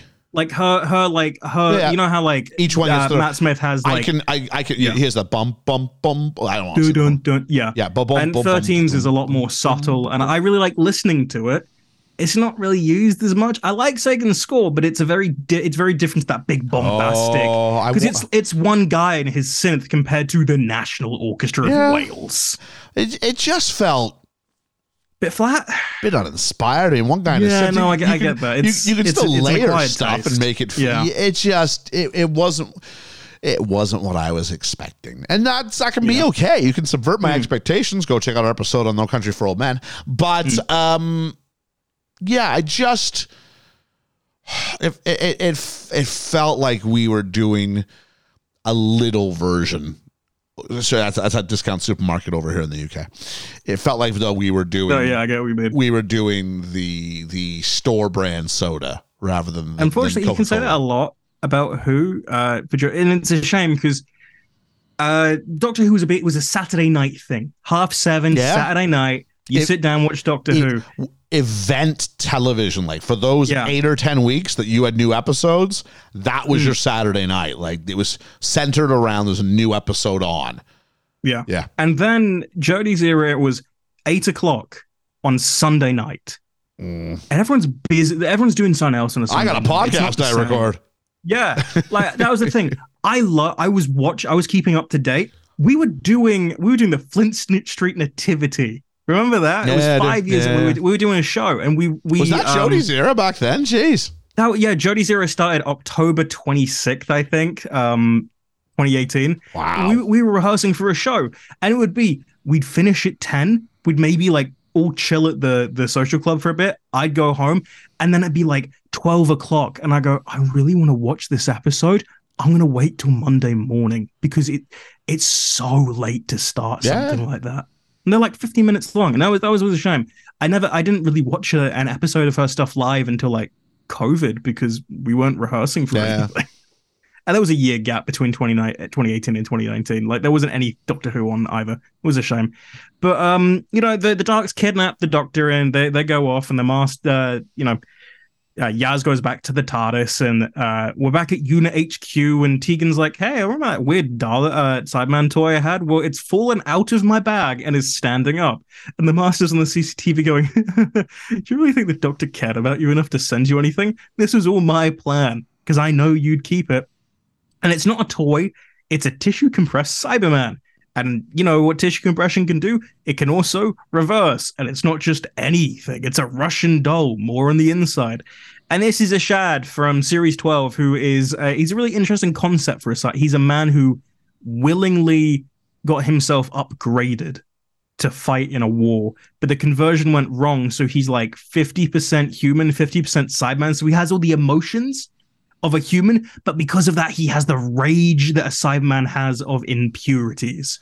So there's this really interesting thing. It's never really, really focused on because we didn't have time for that in the Series 12 finale. I liked it. It's similar to... it's a terrifying design. If you ever watch Star Trek, The Next Generation, it's similar to the Borg Queen, who is Borg, but Morven Borg. It has a humanity, has an individuality in a group that's supposed to be about assimilation. Yeah, it's like the Cybermen's version of, do you remember Dalek Sec? There's the episode in Series 3 where they do a species conversion of a human and a Dalek. So you've got this human body, his little squid head with his little tentacles. Yeah, it was Andrew Garfield was in the episode. How crazy is that? The Daleks take Manhattan like the Muppets. He's in full size. He opens up and there's loads of Cybermen. It was like an infiltration key, and the Shard's here again. And he's like, I killed the Shard last time, but I cloned him, brought him back, and he doesn't seem to mind this time. Can I just mention that it seems like the Master has a two-way video feed when there's no proof that he should have any sort of visual confirmation on the other sade? I like to think he's the dream for me is that in an ideal world, he says this, and what are you talking about? And it hasn't happened yet. And these are the cue lines. They've carefully rehearsed this. He's a very theatrical guy, but there are multiple Cybermen, and it's like Doomsday. Remember we had Doomsday, and there was that big Dalek prison that was shooting the Daleks out from the void. It's that again, but it's a Shard from Series 12 and Cybermen. And Tegan and Ace get some guns, and they start firing golden bullets because Cybermen in the classic series had a aversion to gold, but they've upgraded that weakness and they don't have it anymore. So the more Cybermen are about, and there are more unit casualties, and as Shard he brutalizes everyone around the Master's cell, and he frees the Master, and the Master teleports away, and the Dalek does the data transfer, and it's all whatever it is. And as Yaz is back in the TARDIS, she's trying to pilot to 1916, and she's got all these sticky notes to try and help her pilot it. And she's like, I give up. TARDIS, help me. I'm talking to the TARDIS, just help me. And then there's a video feed to the TARDIS, and it's Rasputin Master, and he's like, hi, I'm calling this, this is the Master's Dalek plan. And that's a joke, because in Series 3 of the classic series, there was a story called The Daleks' Master Plan. And that's for all the classic fans, and people go, I know Doctor Who, to go, ho, ho, ho, ho. That's a funny joke. Which is helped by the fact that he explains it to us. Yeah. Yeah. And either way, the plan's going to kill the Doctor with a little help from his friends. But they all hate each other, the Master, the Cybermen, the Daleks. Like, yeah, you know what's stronger, though? Our hate for you, Doctor. And you know everything else? There was just a diversion to get you alone. And it's a 3-phase plan, but she's not going to see it. She won't get to see it, but everyone else will. Because the Doctor's not going to be there to defend the Earth, and it will fall very, very fast. And he says, I'm going old school, like the Elders of Gallifrey. Remember the ultimate sanction that the Time Lords gave you for breaking the laws? And this is where I go, see the second Doctor episode, The War Games. It's a 10-part episode. No one needs it to be that long. They're recolorizing it. God help those recolorizers. So this is something that they've talked about before. Yeah, this is so enough. The second Doctor's final ever story ends with the Time Lords going, Doctor, we don't want you to meddle in time ever again. So we're going to force a regeneration on you and exile you to Earth, which is then where we get the color era. So we then get the third Doctor, and that's why he, like, majority of his time when he's the third Doctor is on Earth at Unit with Sarah Jane and everyone. Who's the third Doctor? He's John Pertwee. I have a signed photo from John Pertwee and Katie Manning. I'll bring Katie Manning up in like an hour. But yeah, they were the companions there. And he's like, yeah, remember that thing like 45, 50 years ago? Yeah, we're going to do that again. But this time, we're going to force it. And I'm going to be the Doctor. And I mean, that part's a bit weird. Yeah, I've never seen, this is like the regeneration stuff. They've done degeneration, they've done forced regeneration. I've never seen regeneration to the point that another Time Lord can go into a Time Lord's book. There's probably some book from 1983. Because his plan is both A, to incapacitate the Doctor, and B, go around doing things in the name of the Doctor, saying that, and therefore ruining the reputation. As long as you get the Doctor put away somewhere, can't you just go around doing stuff claiming you're a Doctor anyway? It's been over a year since this episode aired, and I've been saying for over a year, would have been really interesting if the Doctor didn't regenerate into, it was just a body swap. Whatever it was just a body swap, and then we get Jodie. We get Jodie being the Master, and we get Sacha trying to act as. So we get this would be cool. And so it's kind of like Face Off, and so you've got exactly where Nick Cage has to do his best impression of John Travolta doing Nick Cage. Yeah, I would have loved that. That'd be great. Would have been so cool, because then not only because there's the scenes later on where the Master's like, I'm the Doctor, you love the Doctor, and blah blah blah. I think it'd be a bit more impactful if we're seeing Jodie doing that, screaming at Yaz, knowing that she's not actually the Doctor. But whatever. On a side note, because I don't know where else I can do this, I'm horrendously in a good way. I was so impressed with the Master in this speech, in this scene, and I was sitting there going, "Oh, this guy's really good, really good." And so I was sitting there earlier on when we were recording, going, I don't even know where to place him, because John Sims really good, and the woman who plays Missy, her name escapes me. Oh God, I can see it. She was in a show I watched recently. I'll search it. But she's fantastic, and I'm going, wow. I don't know where to place him in the three. These are only three Masters I've really ever known, and the old guy who's a Master for like 5 minutes, knowingly as the Master. So I'm sitting here going, for those three, I mean, I don't even know how to. I think John Sim takes it for historical significance. Yeah. But man, they've done brilliantly all three times, and it means that someone has big shoes to fill whenever he gets the mom. I was Missy was Michelle. I just had it. Michelle Gomez. I was gonna say I knew it was like a Hispanic sounding name. Yeah, her surname. She's so good. The thing I do like the old he's Professor Yana. I can't remember, is Jacob something. I think he's a good he's done the audio adventures where he's played, because he's the master during the Time War, so you've got like God knows how many years where you can go look at all the crazy stuff he did against John Hurt. So you then have John Hurt, and it's good, but again, it's not TV, so I kind of put that in my own little like enjoyment circle. Yes, but no, I think Sacha Dawaan he's fantastic, especially because he's in Spyfall. He's been in 3 episodes, essentially. It's 3 stories. This, the opening of Series 12 and the ending of Series 12.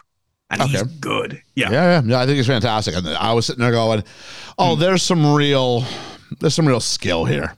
Because he gets probably my favorite master reveal of all of them, outside of like Yana and Missy's like my number 1 reveal. Missy got spoiled for me. So. God, yeah. Well, maybe one day we'll get, because that was going to be the next episode we did.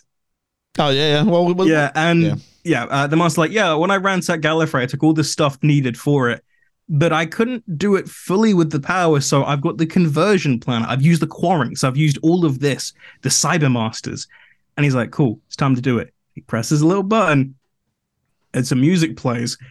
And of course, it's Rasputin by Boney M. And he's dancing, having a good time as the disco happens. This could have been so bad. This was so good. It's so in character. And there were all these jokes before when the trailer first aired. And it was like, wow, he kind of looks like Rasputin. Wouldn't it be funny if you played that song? And he's so good. And the Dalek looks at the Cybermen like, what the fuck's going on? It's so good. And it lasts for just the right amount of time. It's not the full song. It's maybe like 40 seconds. It doesn't overstay its welcome, but it also gives you enough that you're like, is this really happening? Oh, it is really happening. Yeah. But the cutaway to them looking at each other. That's a great joke. And Yaz gets Vinder's call for help. And so I see this strange TARDIS. I need your help. You need me, my help. And then Yaz gets the call from the Master at the same time. He's like, You're going to say goodbye to the Doctor, Yaz. And the TARDIS tries to lock on to where the signal is. And Yaz can't do anything. She's forced to watch this. And they both go, the Doctor and the Master go in these glass booths in like the ending of Tennant's episode. Yeah. And this is the plan. The Doctor's going to be turned into the Master. And the Doctor starts screaming for Yaz because she begins to regenerate. And it works. The Master is in the Doctor's clothes, and his corpse is like just there, and the Doctor's the Master. The Master's the Doctor, and I'm gonna just keep saying the Master because the Doctor Master is boring. We can. And the TARDIS materializes just moments too late, and Yaz is horrified because the woman we've been told she loved is gone. She says, "Where's my Doctor?" She's gone. She's gone forever. Mm-hmm. But don't worry, everyone. You'll get used to me. Everyone get used to me. And maybe there's probably a joke about like different iterations of the Doctor for viewers. And he's like, well, I need a companion, so let's get in the box. Let's go on an adventure, Yaz.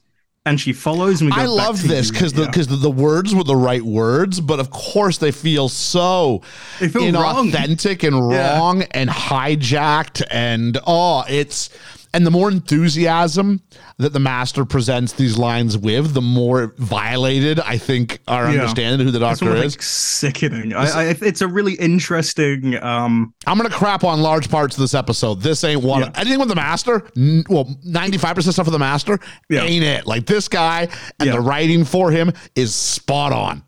He's great. And we're in unit, and Kate, Ace, and Tegan are trying to figure out a plan, and It's like, well, we've got these parachutes. We'll just jump off the roof. And she stashed a load of stuff from 1987. This sucks. Oh, by the way, when I was up here earlier, I stashed some thing. Oh, this sucks. We've written ourselves not into a corner. We've written ourselves into a top floor of a building. How do I get myself out of this? Oh, earlier I dropped some stuff here. Hope you don't mind. This is the magic doohickey of all magic doohickeys.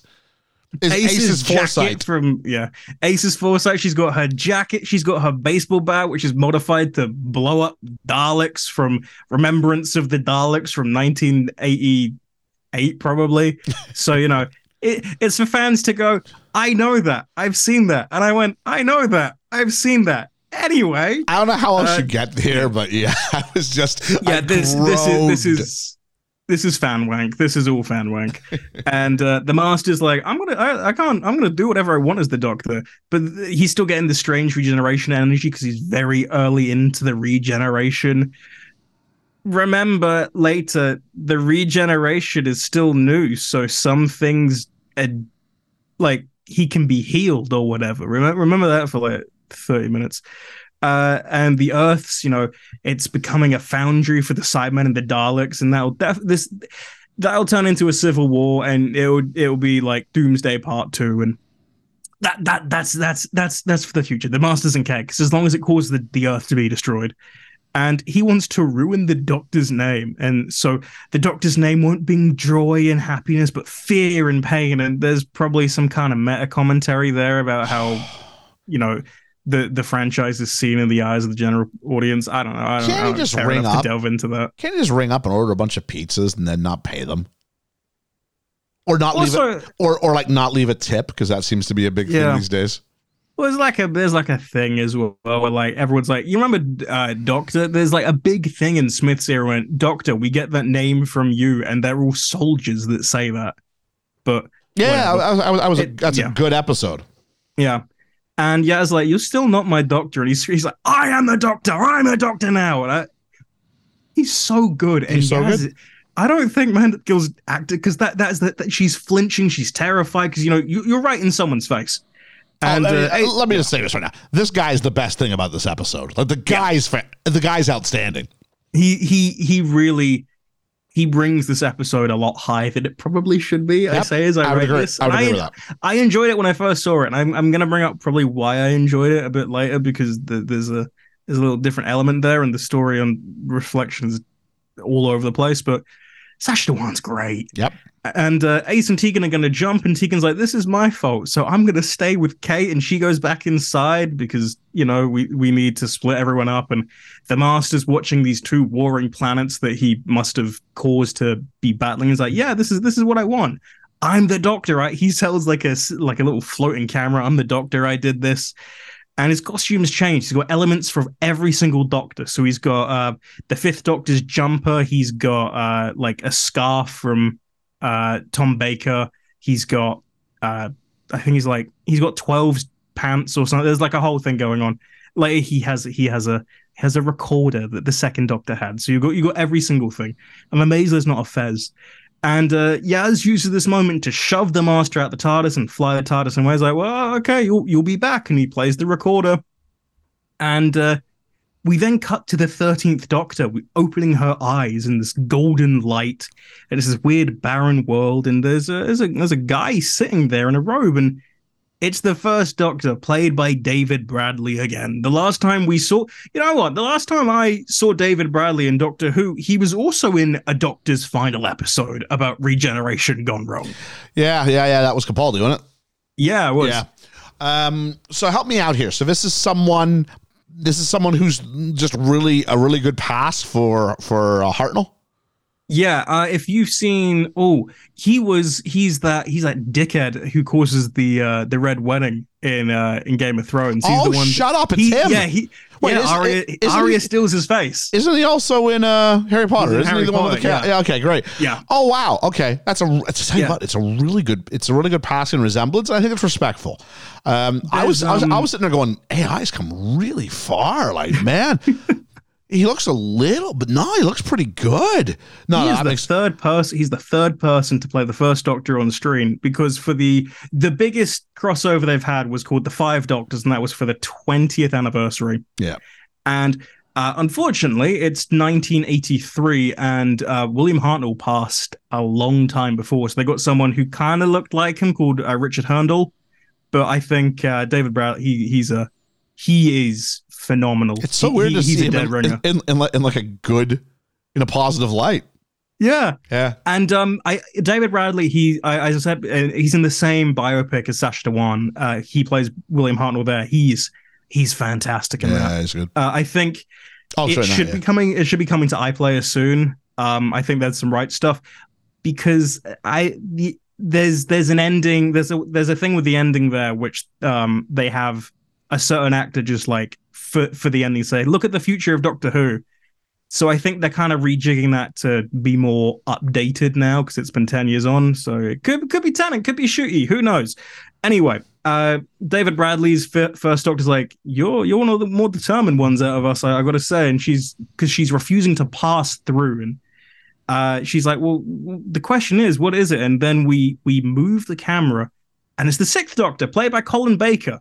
And he says, well, what are we going to do about this predicament you're in?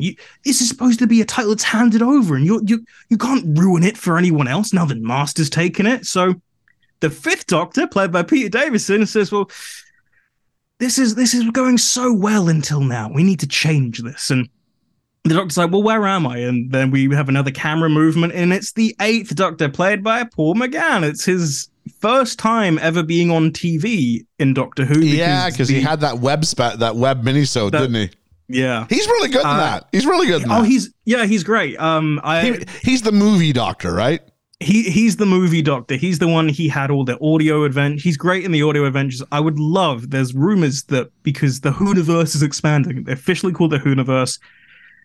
We have these idents now, like when you watch Star Wars on Disney Plus or like a Marvel thing. Yeah, it's kind of like that. It's a lot more succinct, but it's this big fanfare of welcome to the Whoniverse. And it means we get the ability to maybe get some more Doctor Who like shows because it's going to be on Disney Plus. If you're outside the UK, Doctor Who will be on Disney Plus now. Just from now, we're in a weird little time period where they do ancillary shows like that. Yeah. Where does that land? Is that BBC? That'll be iPlayer? BBC for us. They'll be BBC. So that'll be iPlayer for us. Let's say they do a special series on. Yeah. Oh, I don't know, the equivalent of a Sarah Jane Adventures, which is kind of like what they were trying to do with a Whoniverse anyway back then. That's like Ace and her amazing pals. Let's say that. Sure, Ace and her bunch of over 60 girl powers go out and use their baseball bats to bring some change. Yeah. Is that going to go on the iPlayer or is that going to go on Disney Plus? That'll go on iPlayer for us. So basically, Disney have the streaming rights. So it means that, there are sometimes, in America, some will air on ABC or the CW, and then in the UK, we get it on Netflix. It's that same kind of thing. Yeah. So, yeah. If you're not in the UK and you're I think there's 137 countries across the world, Doctor Who be on who's Disney footing Plus. the bill for this? So if they do the aces, if Disney foots the bill for it, which you would think they would if it was about their global stuff. It's about 50-50. Oh, okay. The Tales of the TARDIS show, it's not coming to Disney Plus because that was paid. They used the TV license money for that. So that is a iPlayer only thing. They're trying to find a way around it just because licensing things. But basically, from what I've heard, they got a sizable amount of money from Disney for it. But it's basically just go, here's some money. We're gonna have your content, but also it's like when Netflix or BBC have a conjoined production kind of thing. Okay. Yeah. So it'll just be in that same kind of vein, I guess. But there's a rumor that essentially the Eighth Doctor might get some kind of show, and I'd like that because TV movie ain't great. It's not amazing. It's not terrible. It's just. It's there. It's supposed to be a backdoor pilot. It was supposed to be a backdoor pilot for an Americanized series. Remember the episode of Community where they Community totally rips on it. Yeah. Where they do the American Inspector Spacetime. It's like Luke Perry. I'd also kind of predict we all hate the first female inspector with Nardole. Nardole's the one that says it because it's Matt Lucas. Yes. Yeah, that's true. Yeah, that's very funny. There's a crossover. But yeah, and the Eighth Doctor's this is the this is the edge. That's my notes. And you're not going to move through. You're not finished yet. This is where every iteration of the Doctor passes through, and is like, well, this is strange. With the vestiges of the Doctor's consciousness, fragments of ourselves, and we're from the past, says the seventh Doctor. He shows up for a second. They morph between all the different Doctors, and they're all wearing robes except the eighth Doctor. And 13's like, well, why aren't you wearing a robe? He's like, well, I don't do robes. Paul McGann, I forget, from Liverpool. Good old Liverpudlian Doctor. All right. And he's like, I can do whatever I want. And the seventh Doctor said, well, there's always one, because, we're manifestations of ourselves. We can choose whatever we want. And this is the edge of existence, the fifth Doctor says. It's symbolic. It's just the subconsciousness. It'll do that. That's just it's essentially our way of going, here's inside the mind of the Doctor, but also this is how we're going to visualize it for the audience in some kind of big... And how we're going to explain it away, that we're not all in one place. Yeah. The world between worlds, if you're Star Wars, or like where the ring user goes in Lord of the Rings, that kind of thing. And this is where you pass through during regenerations. And once you go through, there's no going back. So you got to stay here. So the Master doesn't have full control. And there's a sign here about different Time Lords coming through and to the forefront that might have been there before. Interesting little nod for the future. And time's running out, and they have to come up with some kind of plan. And they're like, well, the Master's newly regenerated, so he's going to be vulnerable. So they need to get help from the outside. And there is a way, and the Doctor now needs to think by herself because all the other Guardians of the Edge have left. And now with Yaz, and this is where the plan comes into fruition, we're greeted by the Doctor's hologram, the holodoc. And it's supposed to adapt and respond to, whoever this hologram is working. Because when the Doctor static shocked all the three companions we saw, it's a way of getting an AI telepathic field to still have the Doctor around. And it's been changing for thousands of years, the Doctor's history. And it's like, but we haven't brought it up until this very moment. You remember in series 1 where the Doctor's like, Rose, go in the TARDIS because you've got a brilliant idea, and then he locks the door and there's that hologram. It's like, this is beta code something soon. It means I'm dead or about to die. We've done this before. And doesn't one of them do it? Yeah. They do it with the TARDIS itself when the Doctor's dying in Let's Kill Hitler. Yeah, I was wondering, does 11 do it? 11, isn't there something with like either when he's dying after he's being poisoned by River, he talks to the TARDIS like, I need an AI interface of someone that someone I like, and it's like, would you like Rose, would you like Martha, would you like Donna? It's like someone whose life I haven't ruined. And then we get like AI hologram of little Amelia Pond, that's who I'm thinking of. I think yeah. And this is all that, and the TARDIS materializes for Vinder, and Yaz brings Vinder up to speed about this episode, and Yaz is like, well, hologram Doctor, how are we going to stop a forced regeneration? He's like, what is that? What's happened to me? Because that's it's only possible with like extreme circumstances. That's really, really bad. And anything could happen at this point after a forced regeneration. She says, like maybe an old face being brought back in a new regeneration cycle. Though my theory why that's happened is very, very different than this. And we're back at Unit HQ. Tegan and Kate have come up with a plan to stop the Cybermen from going inside, like leaving the building. And they're going to contain and do a containment and termination, which is blow up the building, leaving all the Cybermen dead. And Kate will offer herself as a distraction. So a Shad goes to find her. And Ace tries to get ready to jump, and she jumps, and her parachute opens, and then a Shad sees her, so starts firing and putting holes in her chute. But the TARDIS arrives just in time, and she slides into the TARDIS like, wow, I really like this TARDIS. And that's the first person to ever say, I like this TARDIS interior. What do you think of this TARDIS interior? I'm indifferent. I don't know. I think the time to talk about it's generally right when they switch, and you go, oh, let me look at the differences are most apparent to me. I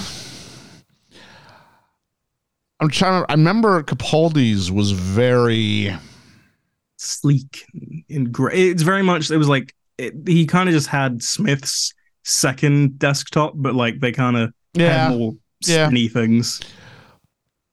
I thought it was all right. It didn't. Nothing sort of rang out to me. I guess I'm just at the end of the day, I'm just a big believer in 10 and 11 TARDISes, but they're my guys, aren't they? So once you have the definitive thing, you have to kind of go different to be different, and it was okay. Yeah. The interesting thing, at least, I guess, it took me a long time to get used to it because it's like dark and shadowed, and I'm not sure really how I feel about it, and the rock plinths are a bit weird. They use the whole structure to make it look like a campfire when they do the Tales from the TARDIS, because the whole thing is this TARDIS is every TARDIS combines. They have elements of each one. So when they sit down to discuss it, this TARDIS's console shrinks down almost to look like a campfire, as if they're telling stories, which is really cute. So I guess in retrospect, there was a good job there for that. Long as it doesn't go all white, I'm okay. Huh? You might have a terrible time soon. Uh-oh. From what they're redoing the TARDIS, and they're like, we're going to bring it back to that old sleek look, because the original TARDIS was white for a long time. Yeah, it just looks very so pearlescent. It just looks so low production values by doing this. I think the use of shadow in the TARDIS is so good at suggesting the mystery and the uncontrollable, essence, that sort of hybrid between sentience and machine that the TARDIS is, as opposed to it's all white. It's just like, oh, here's a fancy piece of tech.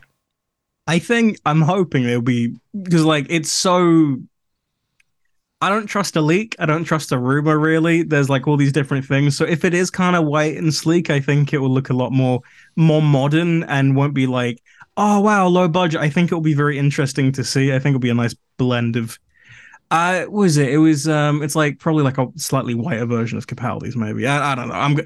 I'm gonna wait until December 9th, I guess. Yep. Fair enough. And Yaz says to Ace, we need to go to Bolivia. Wait, you said December 9th. Why December 9th? December 9th is the final of the three specials. What, are they hitting 3 specials in 2 weeks? So we go November 25th, December 2nd, and then December 9th. So wow! For the next 3 Saturdays, we're getting Doctor Who, and then we have a 2-week break, and then on Christmas Day, we get the Doctor Who Christmas special, which we shooting at was first proper episode as the Doctor. That he's going to be in these 3 specials in some way. And we don't know how. Are they being dropped onto Disney Plus? Yeah, Disney Plus is how we found out that we're getting an episode on Christmas, because they went, here's our festive lineup, and they went, Doctor Who, Church on Ruby Road. I'm just trying to figure out how I'm going to watch this thing. So there we go. So for us, it'll be Saturday nights at 7:30 on BBC One for the next 3 weeks, which is really cool. And then probably 4 hours later, the rest of the world will get it on iPlayer. So it'll be the 25th to 26th. It'll be kind of a split between. It really depends where you are, but it'll be in let's say a 12-hour time period from when it's 7:30 in the UK. Cool. And Yaz says to Ace, okay, you're going to go to Bolivia and stop the Daleks with the volcanoes, and Yaz and Vinda are going to go back to the Master and say, I'm really sorry that I abandoned you. And Vinda's hiding at this point. So the Master thinks it's still just Yaz, and he's like, okay, I guess we're going to go for that adventure. So the Master goes in, and he's like, it's my plan. It's my turn now. And Vinda's hiding in the shadows with a gun in the TARDIS. And Tegan's running about, and she gets jump scared by the Doctor's hologram, and it's 13 at this point. It's like, wow, this is really cool. You're doing a good job. And then she starts to phase in between from Jodie into Peter Davison, the 5th Doctor, and Tegan's emotional memories are affecting the interface. And I got to put all cards on the table here. When I first saw this, I started crying my eyes out. Doing the notes last night, I also was crying. The 5th Doctor is my favorite Doctor. My Doctor ranking's 5, 12, 3, 10, 13. Okay, those are a lot of numbers you just threw at me. 5. Which one's 5?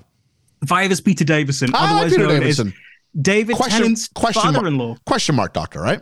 That's the 7th Doctor. Oh, okay, which one's? Jeez.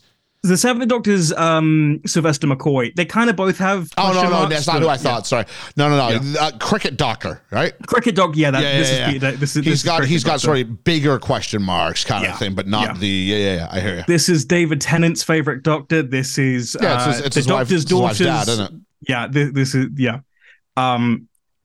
He was my first classic Doctor. I had there was like a subscription service. You get all the new Doctor Who episodes in like every 2 weeks. And they were like, we're running out of episodes because we're catching up with series 4. Have the big celebration episode for the 20th anniversary of the 5 Doctors, where it was the first Doctor. Doctors 1 to 5 all came together, and I went, oh wow, the 5th Doctor's great. And then they started playing the 5th Doctor stuff on like UK TV. So the 5th Doctor and the 3rd Doctor were like my classic Doctors, and I love them to the point that I have a signed 3rd Doctor photo. But seeing the 5th Doctor being played again, not de-aged, just his age, it was great to see. And she's like, you look really old. And he's like, look who's talking.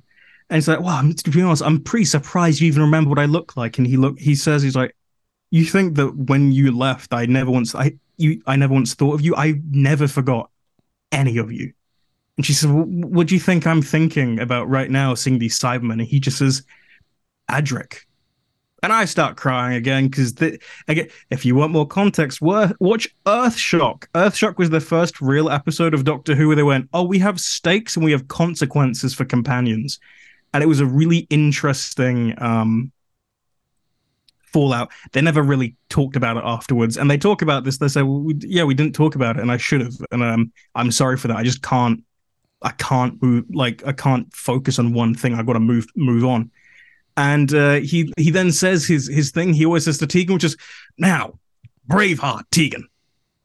Good luck. Don't get killed. And she goes, and she's like, yeah, I missed you. And she runs off, and her trauma's like briefly discussed. So she gains enough courage to go through and still escape. And we go to Bolivia, and I go, I don't know what's going to happen next. And we see Ace, and she's sneaking about, and she's like, I can't get killed by Daleks. You know what to do? I got that Nitro 9, though, Professor. And the hologram Doctor shows was like, oh, Nitro 9! That's a thing from 1988! That's brilliant! Remember that thing from classic Doctor Who? And she's like, oh, so it's fine if I blow stuff up when you give me my permission. That's fantastic. Nothing's changed. And then she morphs into 7. He's like, well, I never said it was fine to blow these things up, but sadly, it's sometimes the only solution. But you got to give fair warning. And he just wanted her to get good habits, and he clearly failed. And Ace says, "Well, you didn't fail me. You made me the person I am today." And she apologizes for them falling out and for her leaving and not understanding the burden the Doctor carried. And the Doctor says, "Well, eventually all children need to leave home sooner or later, so the joy is to watch them fly." And she asks if they're good, and he says, "We're better than good. We're Ace." And this has been all up to interpretation. When Classic Who ended, the 7th Doctor and Ace were the last people on the screen, and he gives this brilliant speech. And it just ends. They didn't know the show was ending. They were told like maybe a week before they filmed this show is going to end. So it was a very sudden cancellation and final episode. So as far as like TV was concerned, they just went on more adventures, but in like expanded media, they fell out and all this different stuff. So it was just that over like between 89 and now, they just had some big argument. By the time of the TV movie, Ace isn't around. So it was just, how do we explain Ace wasn't there? We just say they fell out because of all these reasons. And I guess we pitter-patter through it. It's just Chris Chibnall going, I used to read the books in the 90s, and that's what they said. So here's the canon here. There's no canon in Doctor Who, but whatever. And she's like, cool, I'm going to use my Nitro 9, which is an explosive thing. And she prepares her back, goes around the corner, and nearly hits Graham! It's your mate, Ian! Yes, my own personal. To see Graham again. Without Ryan. I did kind of go, where'd he come from? Yeah. And spent the whole half of the episode going, oh, this is a trick. This is somehow the Master has done this, and he's not real. Because they kind of Master was Graham the entire time. Did I miss something? Do they ever explain? They say that he was there on investigation, because basically when he and Ryan leave, the Doctor's like, I've got some psychic papers for you, and you're going to do, if they wanted to do a spin-off, I guess, like Ryan and Graham saving the world, like Sarah Jane Adventures of Torchwood, and they could look into alien investigations. I think it's supposed to be implied that he did this on his own volition, but from later on, I think it's that Yaz picked him up in the TARDIS, sent him there, which this is just going. I guess you want the reveal to be. Yeah, you do this for the reveal, not the actual like logistics of the world. Because in actuality, Yaz will go, "You're gonna go to Bolivia, but I need to get someone else," and then we get. Whatever. I thought they had great chemistry together. Oh, they are. These two are flirting. These two are great. I'm like, I'll watch a spin-off of these two going around. Oh, I love that they have a beautiful chemistry, and I lost my notes for a second. But he's like, yeah, I last time I did this, like I blew up a Dalek in 1963. That's the year the show came out. But he's like, well, 1963. How old are you then? He's like, you don't ask. A gentleman never asks an age, especially not on the first date. Graham's smitten. Yes, and I don't blame him. And we go to Kate, and she's got this laser wall all of a sudden to block off the Cybermen. And she's like, "Okay, I've got a stalemate for you. Here's this thing: you're going to release all the unit soldiers from the conversion, from everything. You can have me because I have the plan. I know everything. I know the strategic plans of the world." And he's like, "You're stalling for time. I know you're stalling for time." So I always appreciate a villain who's like, "Yeah, I know what you're doing." Yeah. Ashad's always been that, like, you think you're 3 steps ahead, but he's like, I don't care about the steps, I'm blowing it up. And he's like, cool, the Doctor's not going to save you, so I'm going to accept your surrender, and we're going to start converting you immediately. So Tegan, at the same time, is climbing through, like, an escape hatch via a ladder, and she slips, and Ashad hears her because she makes a sound, so he punches through the wall, and the Cybermen start blasting her, and she just falls. And we never get an outcome to how she survived. I guess the implication is she had the parachute, but we gloss over that the next time we see Tegan. Yeah. And at the same time, the Master's like, cool, Dalek, Simon, kill everyone on Earth. Unleash the volcanoes so the Daleks go to like destabilize the tectonic plates, and Ecuador starts to erupt, and Indonesia and Iceland, and everything's going crazy. And Yaz is like, "You're never gonna be the actual Doctor." And he's like, "Well, actually, the Daleks and Simon are better companions than you, Yaz. You suck." And she says, "Well, if they're such good companions," and she starts to touch her shoulder, why didn't they spot her coming? And it's the fugitive Doctor, played by Joe Martin. And she's like, who the hell? I don't know who you are. Who are you, mate? And she's like, she doesn't know who the Master is, and that gets to the Master. She's like, but I know every version of the Doctor. I don't know you. What is this? Yep. And the Cybermen fire at her, but she's a hologram, so the Cybermen all get hit. And welcome to Ethan's big issue number 2. And I just wrote, for fuck's sake, let Ethan rant about the wasted potential of the fugitive Doctor and the wasted talent of Joe Martin. Joe Martin is in like 3 episodes. In only one of those episodes, her character is there in person. The other time, she's either a hologram or a vision. And this whole thing, this has always bothered me. The fugitive Doctor was supposed to be this big thing, this big mystery. Who is she? We're going to see. And every time we see her, she is a hologram. She is a vision. Only once she's there in person. And she's like, yeah, good. I'm gone. Bye. And we might never see her again. I don't know if Russell's going to bring her back or she'll get a series. She's got an audio series, but, that's not like... That's for people like me, not general audiences. I've always been bothered by how little she was used in the show, especially because Ncuti gets announced. They go, the first Black Doctor, and then I have to go, actually, here's Joe Martin. They go, who's Joe Martin? The first Black female Doctor. Was she used? Well, no, she was never really there. And it's a shame. It's difficult because it's like a technicality, isn't it? Because what they mean by the first Black Doctor, obviously, when they're promoting this such, is the first person who's been our titular. Well, I guess she's still titular Doctor, who's been our protagonist Doctor. That's what I'm looking for. And had a whole series. It is their story. Yeah. When instead, the what's the term we're using here? The fugitive Doctor is being utilized as a accentuating piece, a way to build lore. Now, I think it's a giant missed opportunity if this is all we ever get of this. I hope not. It might be like a Paul McGann thing where she gets like a nice... She actually gets You'd hope it's like River's Song, where River kept showing up. Yeah. Throughout. And maybe we'll get a full run. Maybe we'll find out that the run's only actually a couple of specials or something like that. I'd be fine with that. Yeah, I think now that you've gone ahead and said Doctor, you either have to build in the backloading and go through the entirety of their story, which might be a nice Ncuti Gatwa.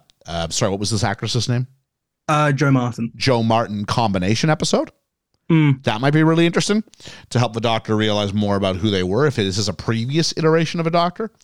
But if it's a future iteration of a Doctor, and you got to work that into your line of succession, and you got to figure out who and where and when and why. Yeah. And while also course correcting on why this Doctor doesn't remember anything. And of course, this is a hologram projection, so the version we're seeing here isn't even canonical. It's just a security protocol, which actually, but the fact that it's in the system would suggest it has to be a past version. That's so like everyone, it's a pre-first Doctor, which it'd be fine. I don't really agree with, because when they do the reveal that she's the 13th Doctor, so the only sorry, go ahead. So, like, when we do the reveal of the fugitive Doctor going, "Hello, I'm the Doctor," she, like, the 13th Doctor uncovers this buried TARDIS, but it's the police box, and it's established very early, like, in the second ever episode of this series of this show in 1963. So, like, November 30th, the first Doctor goes, "It's weird. It looks like a police box still. Dear me, that's wrong." So the implication that the TARDIS, for some whatever reason, like, you can just go, because the 13th Doctor's TARDIS there, it's melding into that, but the Doctor never meant the fugitive never mentions that. So my brain has been going, this is between 2 and 3 because of the exile. That's the only way that I can comprehend it. I don't really care about canon at this point, or canon whatever, because there's an argument everyone's having about Davros right now, and I don't really care about the argument, but like, canons, whatever, everything changes. I think at best this is just like a lazy writing thing to go, that's the TARDIS. I know that's the TARDIS that we know, instead of like that spherical tube one. But I whatever. I'd like to see more of it, because it feels like a wasted potential, but the future will tell, I guess. If it never gets mentioned, it never gets mentioned. In the 80s, the 6th Doctor, Colin Baker, had a story where they went, here's a future Doctor called the Valeyard, who's between the 12th Doctor and the final ever Doctor. And it's like they went evil for a bit, so wanted to mess around with the Doctor. It's one of those. We'll never go around to it. But here's more to the Doctor Who lore. Here's some more mystery. Anyway, so the Cybermen are all on the floor, quote unquote, dead. And I was like, you've been outsmarted by the Doctor again, and she's not even here. And they're like, get in the machine. He's like, okay, what if I don't? So they put a gun. Vinder shows up. He's like, I've still got that gun. I'll shoot you. And he's like, you're not going to hurt me. So he does like a stun blast on the Master's shoulder. And he's like, okay, fine, I'll go in. And he's like, are you really going to let him shoot me to your Doctor? He's like, you're not my Doctor. And the Cybermasters start to regenerate, because they're still Cybermasters.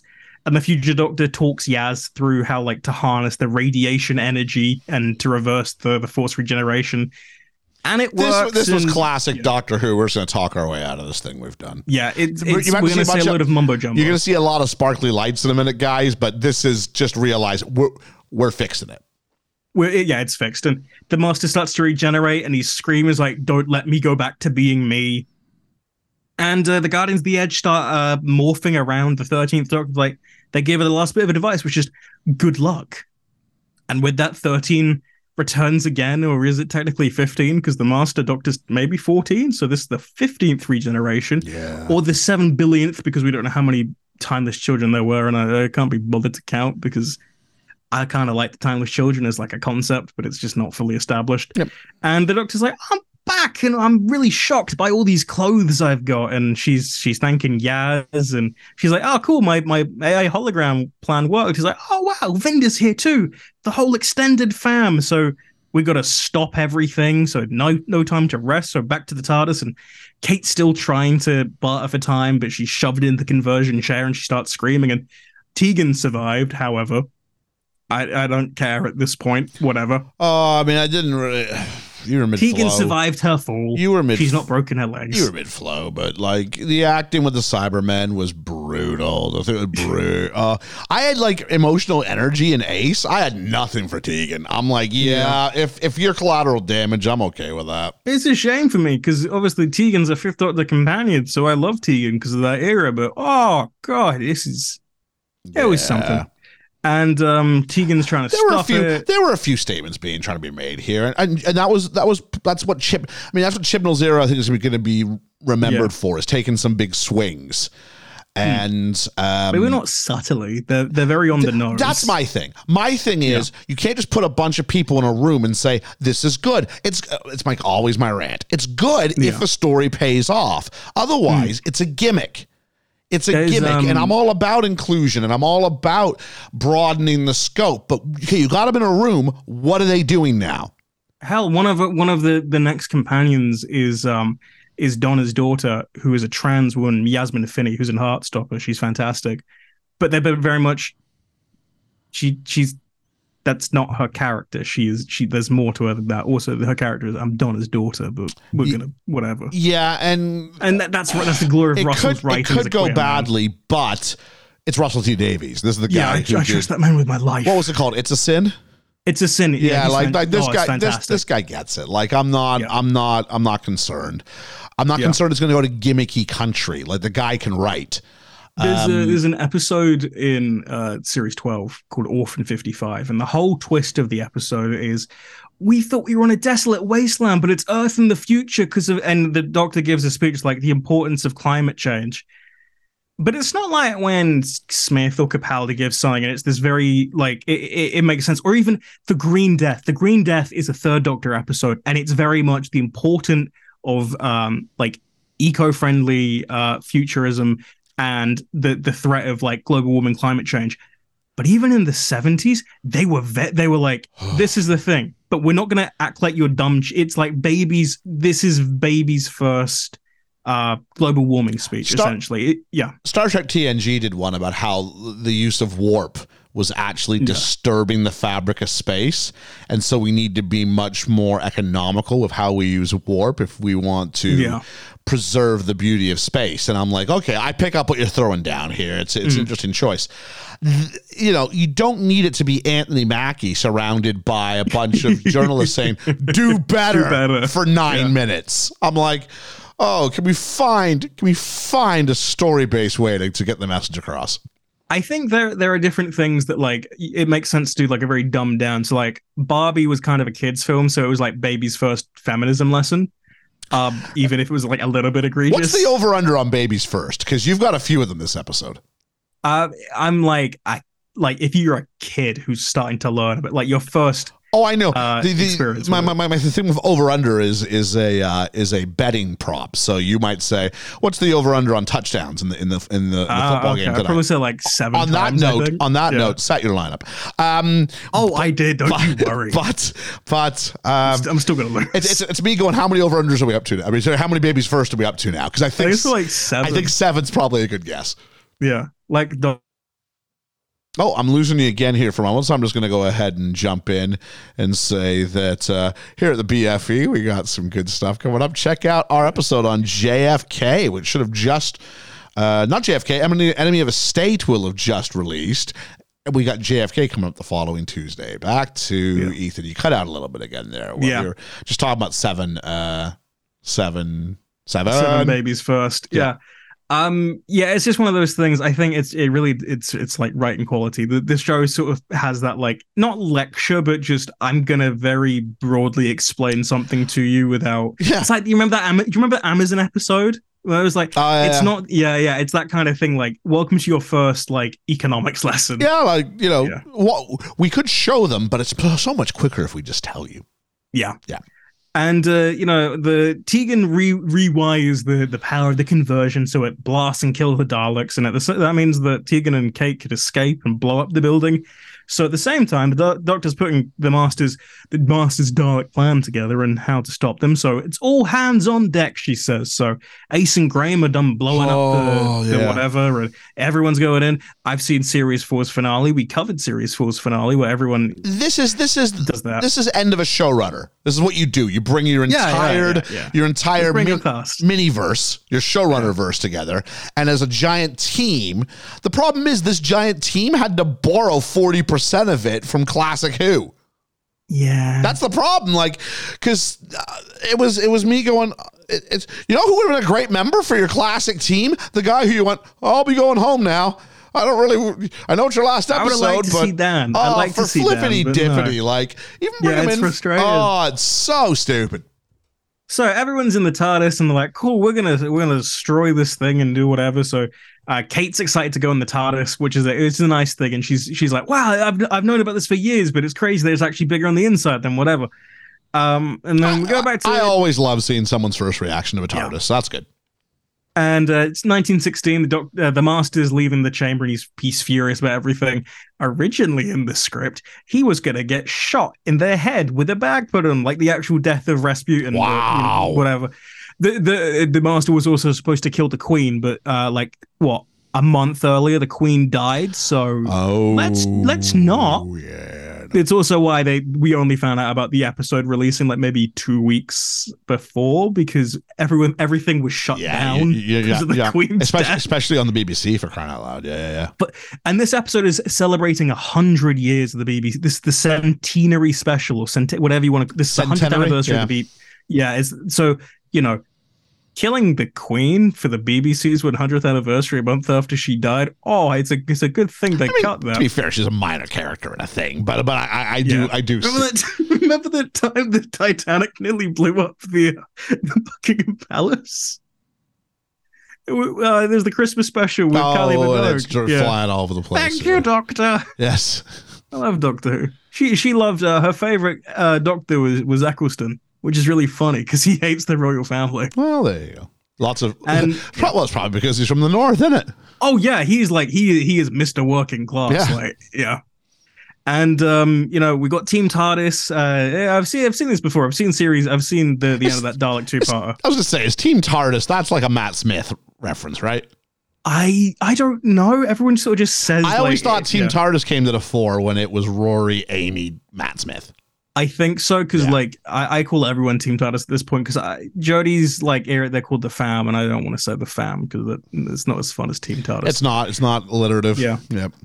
And the Doctor helps fix Vinder's broken ship, so he goes home, and the Doctor goes to the Master's TARDIS to jumpstart everything, so they can bring the planet from 1916 into 2022. And all the planets, all the eruptions on Earth are stopped because the planet shoots steel at them. It converts all the lava. One last thing you got to do is free the Quarunks, and she apologizes to her. And I really like this part. And she's saying, I need you to do one more thing. It's just destroy this planet, and you'll be free forever. So it begins to blast the planet apart. And as she leaves, the Master teleports into his TARDIS. So she's like, Oi, Doctor. And she looks around and is like, You've lost, Master. Your body's failing because of everything you've done to it with these regenerations. He says, yeah, that might be true, but if I don't get to be the Doctor, you don't either.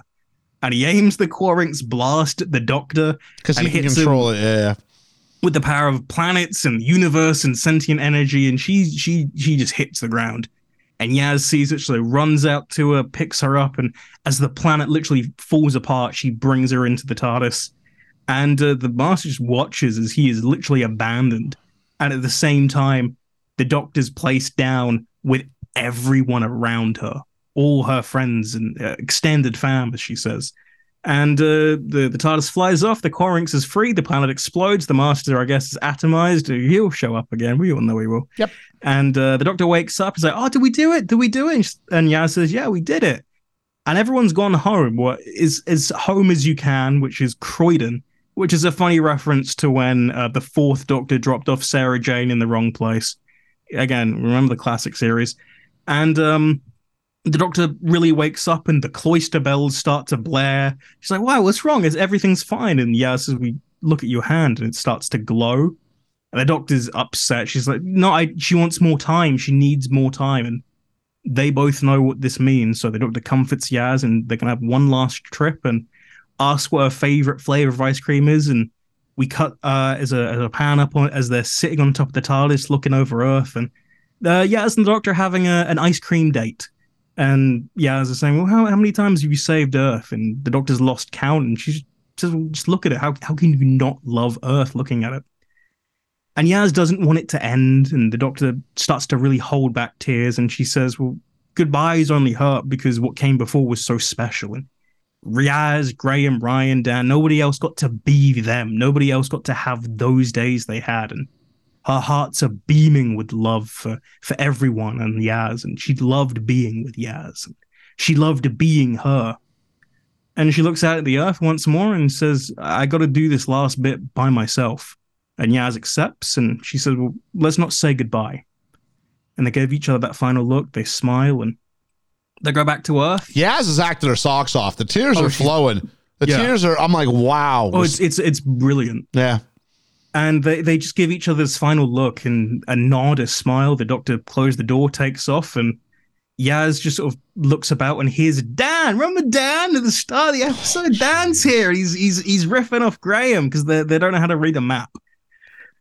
And they bump into Yaz, and it's like they ask how the Doctor was, and she's like, well, "What are you guys doing here?" The odds of them bumping into her are less than the odds of everybody coming together and fixing the Master's plan. This is a one in a cajillion likelihood, but it'll do what it'll do. They got them out, I guess, to try and figure where Yaz is. And Graham's like, "Oh, you got the invite, right?" And she says, "Invite to what?" And then we hear, "Hi, I'm Graham."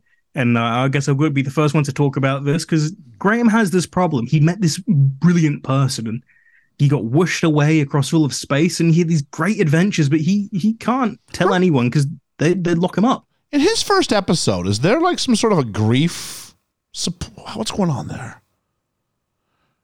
What happens? We have his first episode Ryan's, is like testimony. Yeah. I wonder if it was a bookend thing, but I don't think it is. Yeah. I thought maybe it was. No, I think it's more just like his who's who of companions. And he's like, well, I can't tell anyone, but I thought we might as well have this little group of people who can share their stories. And I'm going to tell you about my stories. And Kate jokes saying, I might recruit a couple of you guys for work. And Dan brings up how he's glad he's not exterminated and he does miss her. And this old man perks up and is like, sorry, did you say her? And another lady asks, well, how many doctors are there? And then another one says, well, I think I'm going to be here for quite some time. So here's a who's who. That first man, that's Ian Chesterton, played by William Russell, aged 98 when he did this. Today, that we're recording is Sunday, the 19th of November. It is his 99th birthday. Hey, how about that? So we got all these little sub releasing on the 60th. It's William Russell's birthday today. It's... and a fun fact, which I think is cool. When this episode released, William Russell got the Guinness Book World Record for longest break between appearances in a TV show. Because the last time we saw Ian Chesterton on TV was in an episode which, there's something about Ian's being in something, doing something relating to something called The Chase. Because the last episode, the last story Ian was in was called The Chase, and that aired on June 25th, 1965. And it is, and I got this calculation down because this released on the 26th of October, 2022. It is 57 years, 5 months, and 1 week since the last time he was seen, making it the longest gap in TV appearances in the same show. Yeah, that's cool. So good for the first. Well, one of the first ever companions. Maureen O'Brien passed away, unfortunately, in the 90s, and Carol Ann Ford, who played Susan, the Doctor's granddaughter, she's still around, but she's not shown up yet. I'd like her to show up for the 60th, all things considering. Oh, I don't want this guy to lose. Time. I don't want this guy to lose his record. Jeez. I think just bring him back. Has she never had another appearance after the last time that Susan was in Doctor Who was in Series 2. Wow. In 1964.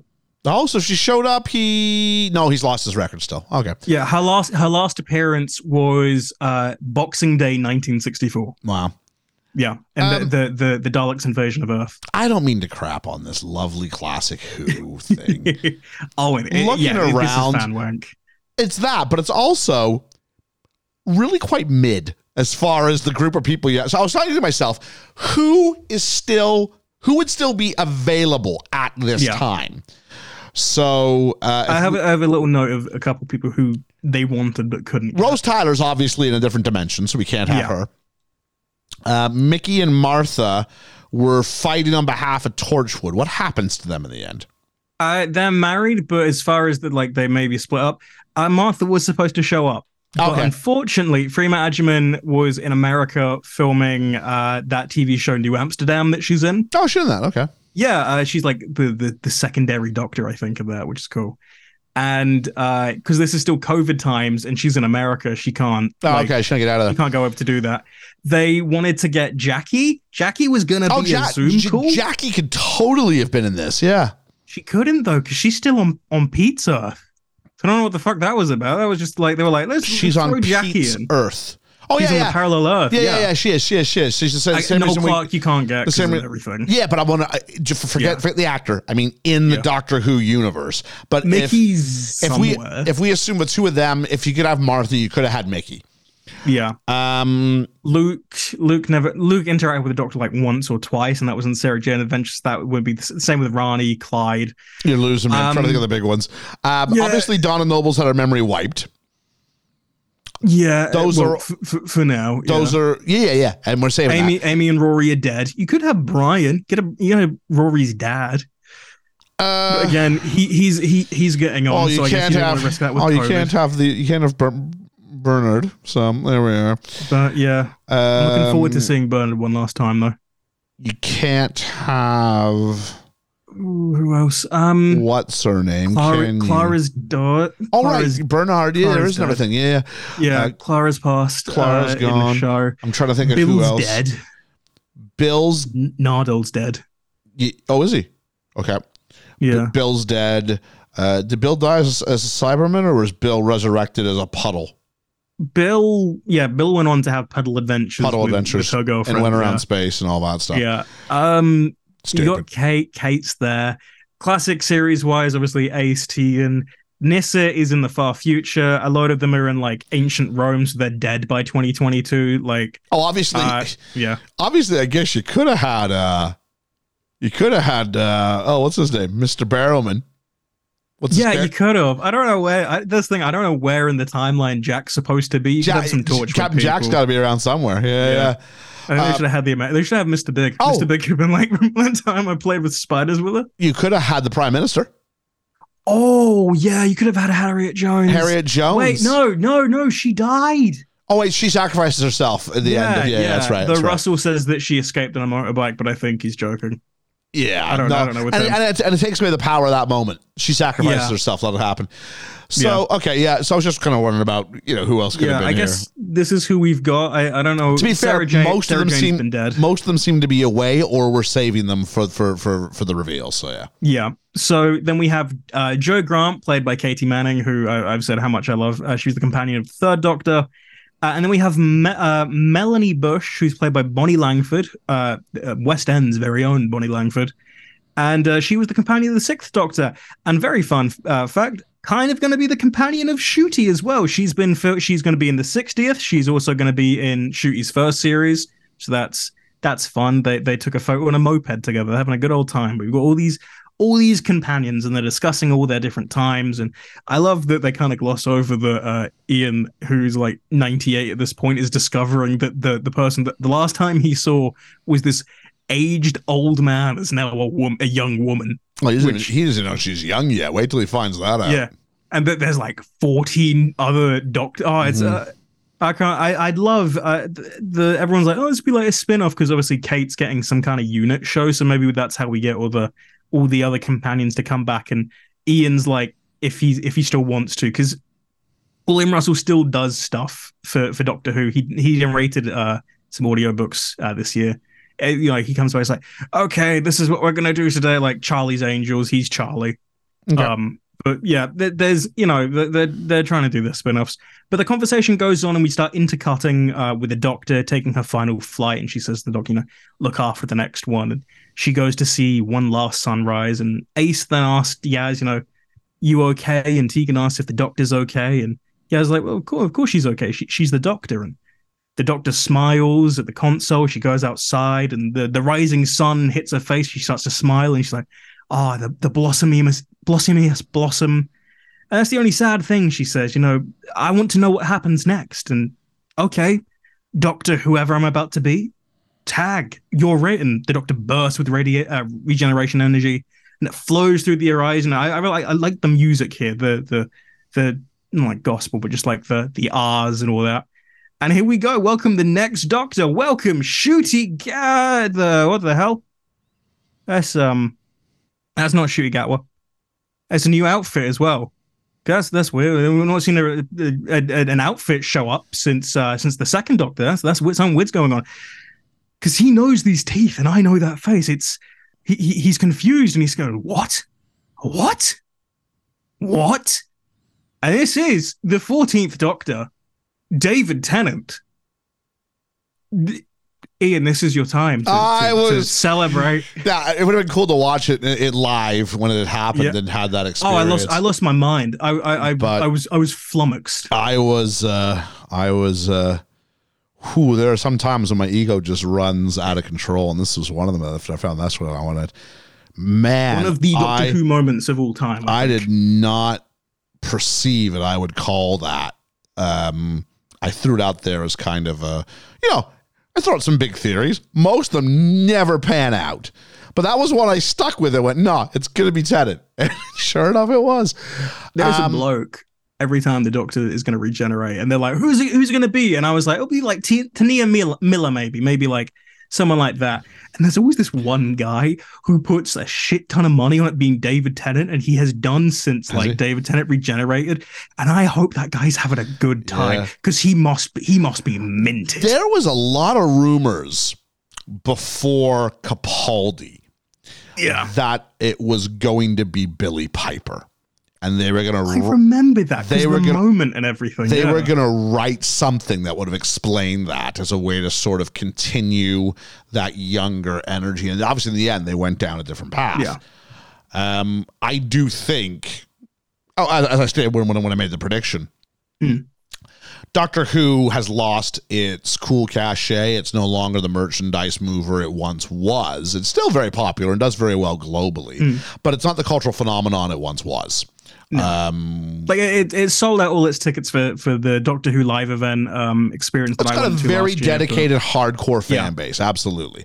I mean, you got fans who have I spend like 50 quid every couple months on DVD box sets and Blu-ray box sets for old episodes, which I can now watch on iPlayer, but I'm still going to buy the box sets because of special features.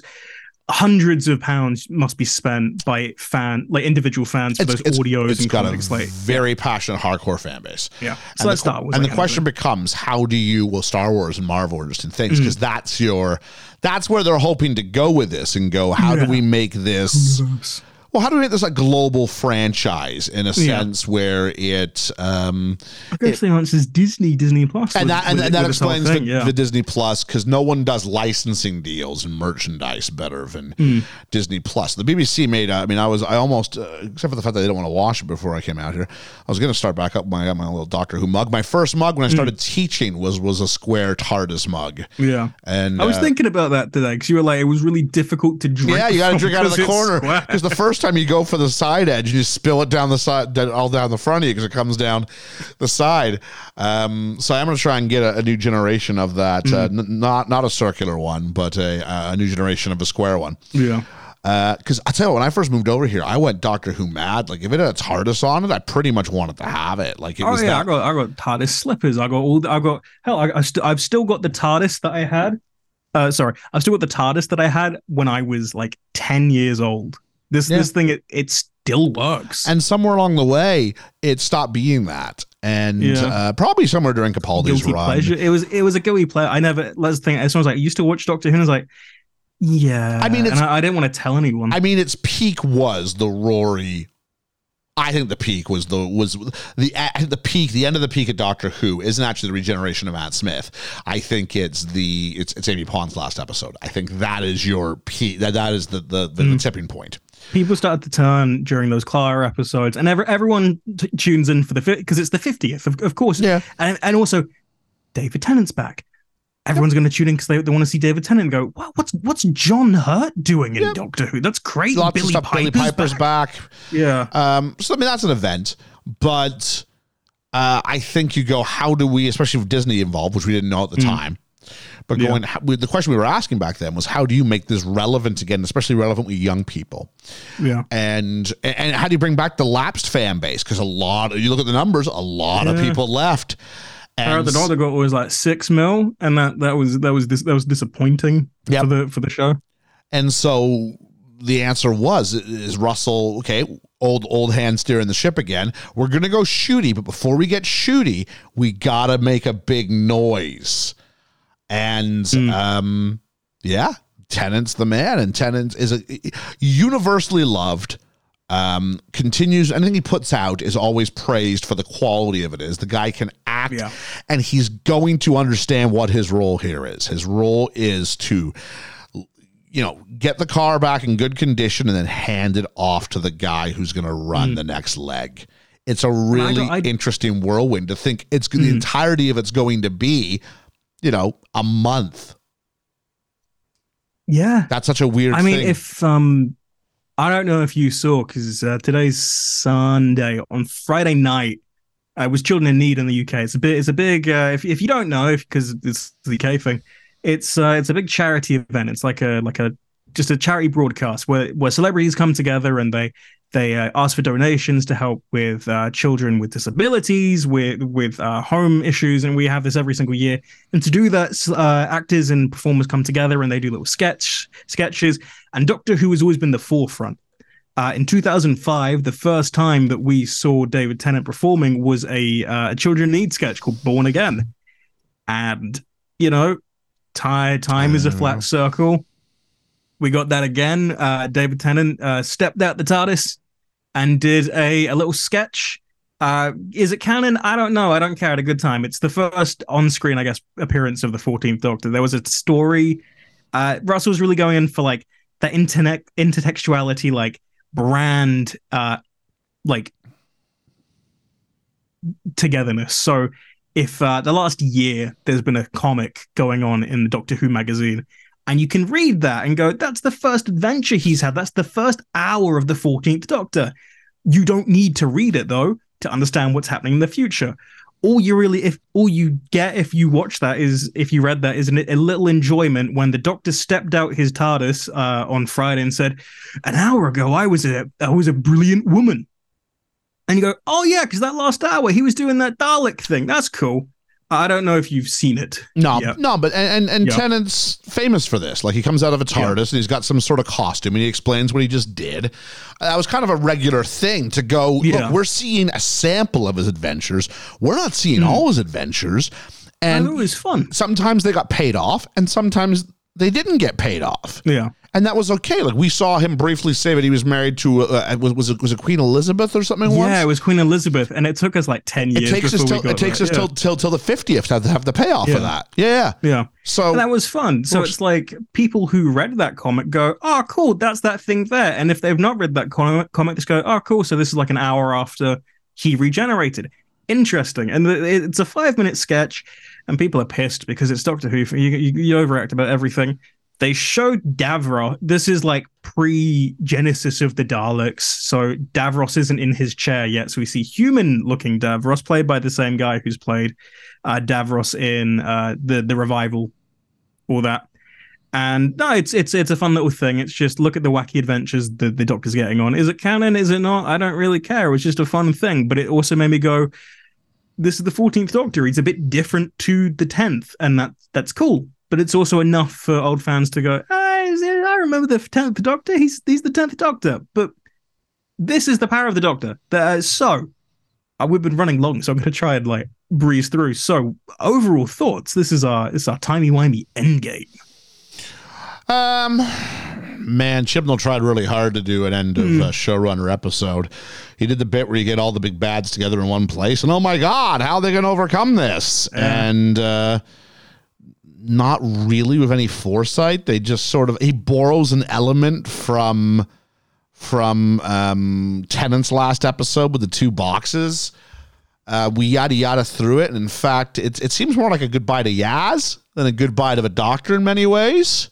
There's more Yaz in this episode than really, the Doctor. It's Yaz's story. It reminds me of the series finale when it was John Sim as the Master, and it's really more of a Martha episode where she's the one who saves the day. But that's fine because it wasn't Tennant's last episode. Yeah, so you can do that. Last, This felt different. So there's that, and then you think about the ending. And I know they're all whatever, but you get to compare to the other endings here and what it means. And, this Doctor gets destroyed by, I praise the Master's performance, the whole thing, but the story lets him down. So he goes, if I can't be it, you can. Vroom, big sky beam, like it's a Marvel film. Yeah. And when you compare that to... And the power of thinking, I hope I picked up that I knocked 4 times. You think he's out of the woods, and that's what this does. You're out of the woods. Yeah. And then you have this thing that you planted early in the episode, and you're going, oh no, that's this? As opposed to he shows up, says 3 lines, and then does a laser. It's a shame. Yeah, and tag you're it. It's very Jodie Whitaker's Doctor to do, but I don't want to go. It's no I let you go kind of. I mean, I do like Jodie's regeneration. I think it speaks to who, because it's that kind of thing. Like even the speech of I enjoy the time, no one else got to have that kind of time that we did. And that's where you get to kind of break the fourth wall. How meta is this? Whoever's next, tag you're it. You know what I mean? Yeah. Like the idea of speaking both in the character, but also as the actress doing the role. And I think Jodie Whitaker did a serviceable job. I really do. If I have to, it becomes difficult when you got to rank, especially because I don't have the full story of her journey. Yeah.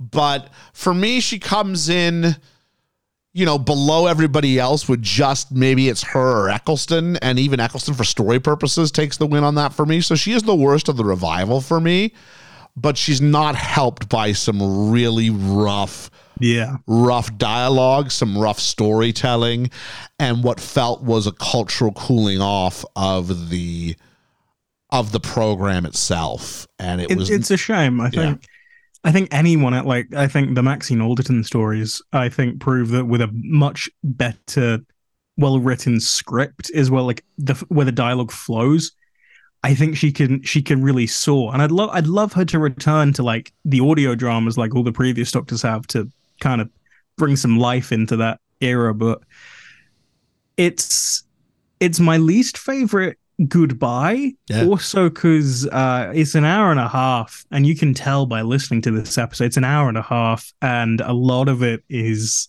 serviceable like fan moments and remember the past kind of thing. And that's easier when it's a 2-part episode because it doesn't feel as long. It's an hour. It's an hour and a half. And that first 45 minutes is breakneck speed. We're here. Oh wait, we're a unit. Can't wait. No, okay, we're there. And I'm like, there's maybe too much going, which is a shame because I enjoy the concepts overall. And like when I first watched this, I was kind of like obviously brought in because I go, oh, nostalgia, I know these characters, I know that. But then like you think about it for a second, go, okay, so what happened in that time? Was there a conscious decision by Chibnall to bridge the gap back to Classic Who? Was that like a hallmark of his era? I don't know, because like Moffat sometimes referenced it, but it wasn't like to the point. Like they referenced the 5 Doctors in Smith's final episode, but it's barely. Anything. I think there was an attempt from Moffat, Russell T Davies, and Moffat to make a more mature Doctor Who, to create, and a large part of that was let's leave some of the schlock from Classic Who behind. Yeah. maybe the way you distance yourself from your predecessors is to kind of go embrace the schlock a little bit more. I don't know, but it felt from her character design, which felt very retro, to the theme, which feels very retro. By theme, I mean the Doctor Who theme, her iteration of it. We even like the visuals for the theme as well. Yeah. Very retro. If there was an attempt to sort of embrace that side of it and go, look, if we can't be the young cool kid, maybe we can harken back to our roots and the history of the show. Yeah. It's one of those. It's a strange thing because like I enjoy it from that perspective, but also I'm not. I'd be a fool if I'd go. It feels a bit harder to access for like people who haven't gone into seeing like the older classic Who, because one, it's not the super easiest thing. It's kind of expensive if you want to do that because it's only now that it's on iPlayer for free. With it was BritBox before, wasn't it? It was BritBox, and even then the BritBox episodes, like they were the lowest quality and they weren't really like good restorations. So it was like buy the Blu-rays, which are 50 quid, and that's a lot to go. You might not like these episodes because they're long and they go on forever and there are too many parts to them, and you might just not enjoy it because of the age. And I think because of that, there is like kind of, you can feel a bit left out because you're already having to deal with all the lore of, it's 18 years. Doctor Who's, the revival is 18 years old now. And that's a lot of like, lore to always digest. And then to go, hey, and these things from the 70s and the 80s, and remember these things. And like they're lines which can be important to old viewers and fans of that, but then the new ones kind of get left behind. And that's then a concern I have for the future, because we're doing another revival, it's now Doctor Who 2023 onwards. But that's a discussion for another episode. Indeed. But no, it feels that there are elements which are definitely to go celebrate the entirety of it. It feels like an anniversary episode of the series than just like the Doctor's regeneration episode. Yeah, which is that is one of its major downfalls. But before we get to like grumbles, obviously, favorite element.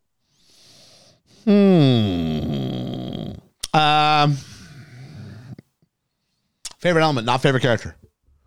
Oh, we can do favorite. We'll lump them all in together, but you can. Okay, so I think this is always better when you've got the Master involved at it. And my favorite part, I guess, it culminates with the scene where he reveals this plan surrounded by the Cybermen and the Daleks, and then we can even include the Rasputin dance sort of number in there.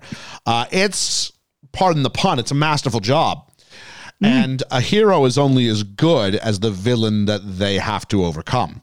That's what allows your hero to rise to a moment where it feels like, the journey's been earned, and the positive feelings are hooray, as opposed to, well, that just felt like a logical continuation of it, which is why you don't ever want your heroes to be too strong. Yeah. A definite Master turn as the Master. So I think that's my strong point. Yeah, it's me. Yeah, he's the heart, and he's on screen probably more than Jodie is, because obviously Jodie's gone for most of this. Definitely Jodie as the living Doctor. Yes. Yeah. And I think because of that, we spend so much time with him. I'm drawn to him. I think his performance is fantastic, and the way that he acts opposite Yaz, I think the performance between the two of them is it's fantastic. And I like that the ice cream date. The ice cream date it's a good bookend. I think it gets me. Maybe I need to know more of that character's journey. Yeah, that's see that. Yeah. I think that's the combination of what like 4.5 years, I think, at that point, of those two. So it was a nice goodbye. And it's a heck of a thing because usually the thing is you recycle your in modern Who, you recycle them a lot quicker than that. That's everyone's going like, well, Clara's been here for a long time, and then that was what, 2.5, 3 years maybe. Yeah. From 2013 to 2015, which doesn't feel that long. Now, I'm sure the pandemic helped. Yeah, I mean, Jodie is 2018 to 2022. 2019, there was never any content. Yeah. There was no series. So you get 2018, 2020, 2021, and then the specials in 2022. So there's still like kind of a year missing of content. Yeah. But even then, it's still a long time. But no, it's just little grumbles. What do we want to exterminate? But okay, I mean, right at the top, the Daleks are underused, which is funny because the Daleks are overused by the show. No, I know exactly what you mean, in general. And so, because the Daleks are really actually hard. I find the Daleks to be they're better as the threat of the Daleks than they are in execution because they are too powerful. It just seems whereas the Cybermen, I always feel like there's actually a chance for story. I mean, look at Bill's episode where Bill ends up. That better be one if we ever were to go back and dust this thing off. Oh, definitely. That we go ahead and do that because that's one of my favorite episodes. I think the Cybermen just have more personality, which is fun. Not really intended. There's some because that like innate humanity because there's such like because they are people. Yeah, I think like from a story perspective, I think we're more drawn to that than the Daleks, which are just the fascist representation, the analogy for fascism. So it's you can do more like obviously you get Davros and all that, but eventually you are sort of in circles at a point where you go, again it's just we're gonna hate X, Y, and Z instead of ourselves. So I guess it was just a mishmash of all these elements I don't think really congeal well. The throwback to these two classic companions who come in, really I think so we can have a girl power sub-storyline, but I'm not sure the writing or the performances of anybody, and that includes, like when you said Kate's getting her own spinoff with the unit thing, I was like, oh no. I think Kate's a good. I think Gemma Redgrave is a very good actor, but not with those scripts. Nah, it was rough. So, there's that. She's been in a small list, but it was 90 minutes. The visual assault, and they did Dan dirty. They did Dan dirty. Oh, they really did. But most importantly, I shouldn't feel underwhelmed at a regeneration, and I kind of was. I'm like, oh, I hope I'm not just getting old and jaded and bitter. I hope I can still feel things.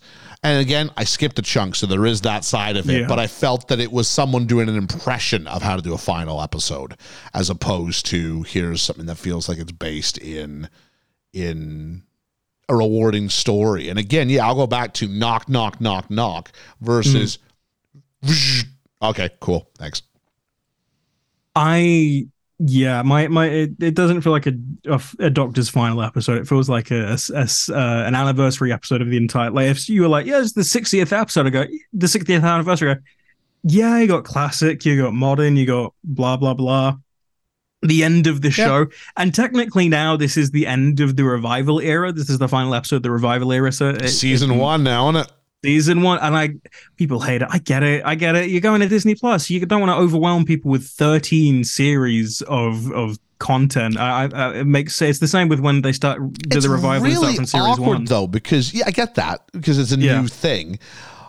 But you're going to start your Disney Plus season 1 with a rehash of the Doctor from. It's a really weird hybrid thing. That's the thing. You're like, we're doing this to make it easier, but also our first 3 episodes are bringing back characters from Series 4 with plot points from Series 4.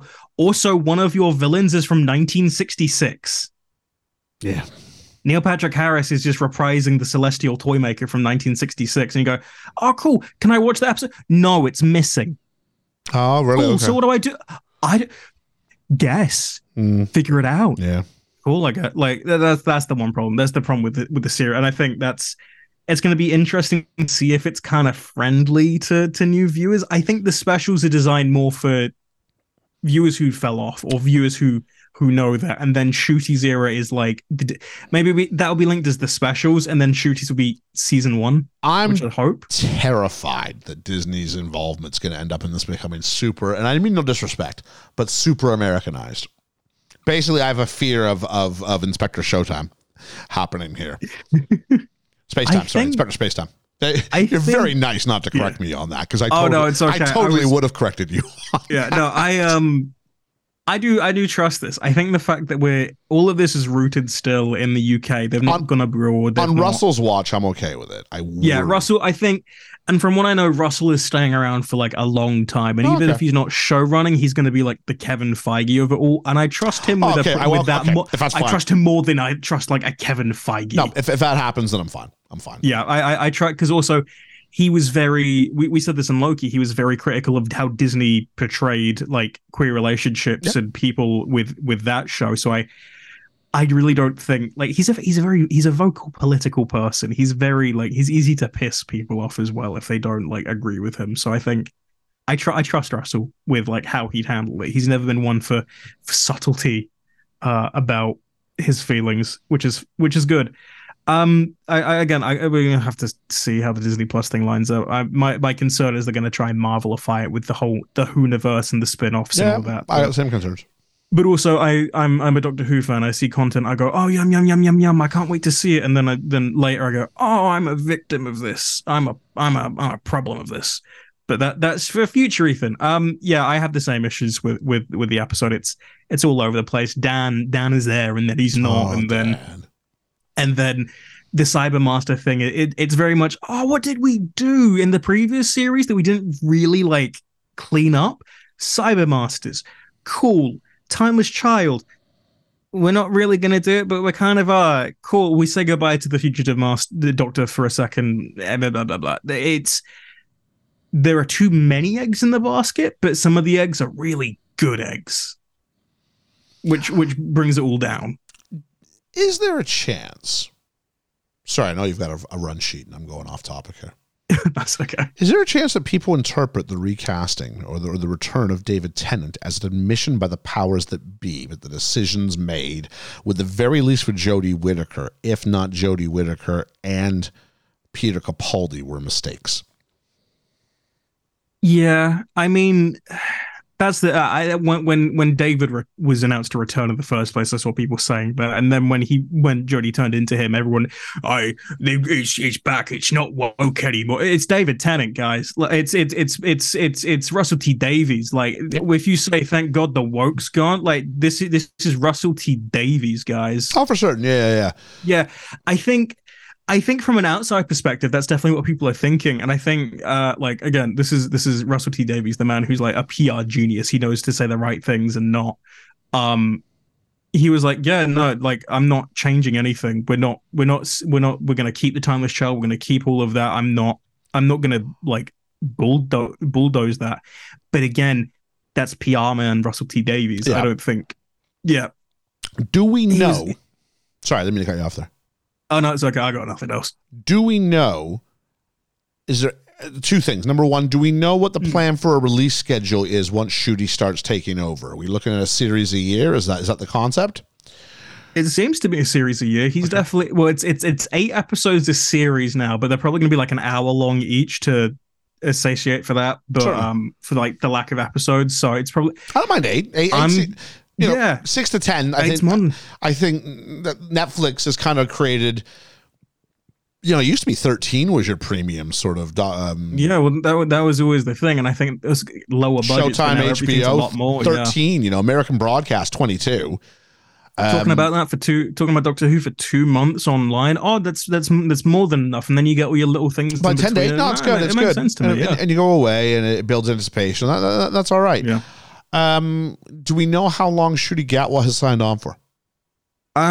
Is it 3 series? At bare minimum, it's 3. Yep. He's doing his second one right now, but they've been like, yeah, Russell's at least staying for a 4th. Oh, Russell's still okay. I don't know when Millie Gibson, who's playing the companion, I don't know when she leaves. I would say she's filming like right this second, so I'm going to say maybe at least the 2nd or 3rd series. So they've got a while to go through everything and really hit that like. Try and hit the zeitgeist. So they've got a plan plus all whatever else is coming out. They say a lot of surprises. So I guess Christmas Day onwards, it would probably like Christmas, Ncuti's first episode. Then his series begins probably like summertime. You get those peak times when there's nothing else on Disney Plus. I'm just glad we're back to a Christmas episode and not New Year's. Oh, I've missed. I love to gestate. Also, they're always kind of silly and stupid, which is always fun. It's just fine. It's easier to do that about Christmas than New Year's. Yeah, because also no one watches on New Year's. I watch on New Year's because I'm me. And Christmas can be a plot point. How many episodes of Doctor Who ended with? Well, just because it's Christmas. There's only one New Year's episode of Doctor Who where the plot was New Year's, and it was Eve of the Daleks because it's Christmas Eve, and your countdown is like the countdown to New Year's Day. Mm-hmm. And I went, that's cool. Yeah. And that's your time loop. It's the only time they did that. Spyfall released on New Year's Eve, and that was just the start of season 12. Yeah. But I have hope and faith, and I'm looking forward to the future. So I guess we've got our ratings. Well, okay, so it's hard for me. I mean, I acknowledge how I came in here as the lapsed guy. I think that's fine though. Yeah. I had a good time with it. I did. It was a bit breaknecky. Finales are always going to score high because there's a lot of emotional punch and there's a lot of big things that happen. And that always helps. And then I'm going to bump it up a little bit more because of the performance of both Yaz and the Master, who I thought were both brilliant in this. I think Jodie Whitaker didn't do me any offense whatsoever. Was really quite good, and I enjoyed seeing my old personal close friend, Graham, Bradley Walsh on the TV one more time. So I'm going to give this 7.5 callbacks to much better episodes out of 10. You know what? I was like, oh well, maybe Ian will like go low. He'll go. I've been ringing a 7.5 for a long time. Like this isn't the end of time. This isn't parting of the ways. This isn't whatever. Like isn't World Enough in Time or Twice Upon a Time. All those. I enjoy it, but it's really long. I find Tennant's two-parter doesn't feel as long. It flows quicker. This is me going, like, pointing at the toy store and going, I know that figure, I know that figure, I know Ace, I know Tegan. I love Ace and Tegan, and I love the Fifth Doctor, and I love the Seventh Doctor. I'm gonna have them all hang out. Yeah, exactly. It's like I've gone.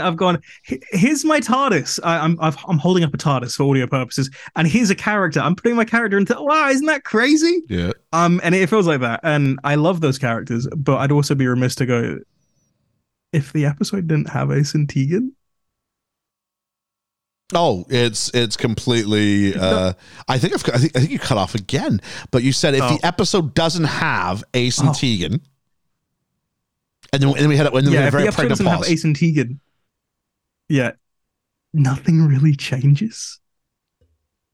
There's not really a major change other than, like, I guess Kate survives, but Kate will just have a different plan that time. We can write ourselves in with Kate exactly like that's whatever. And it's a shame because I feel they're underutilized in that sense. And it is very much to go character moments from the 70s and 80s, which we didn't really focus on because that wasn't how we wrote stories at the time. So we're going to kind of retroactively reflect on those emotional beats that we didn't because that wasn't how we wrote TV back then.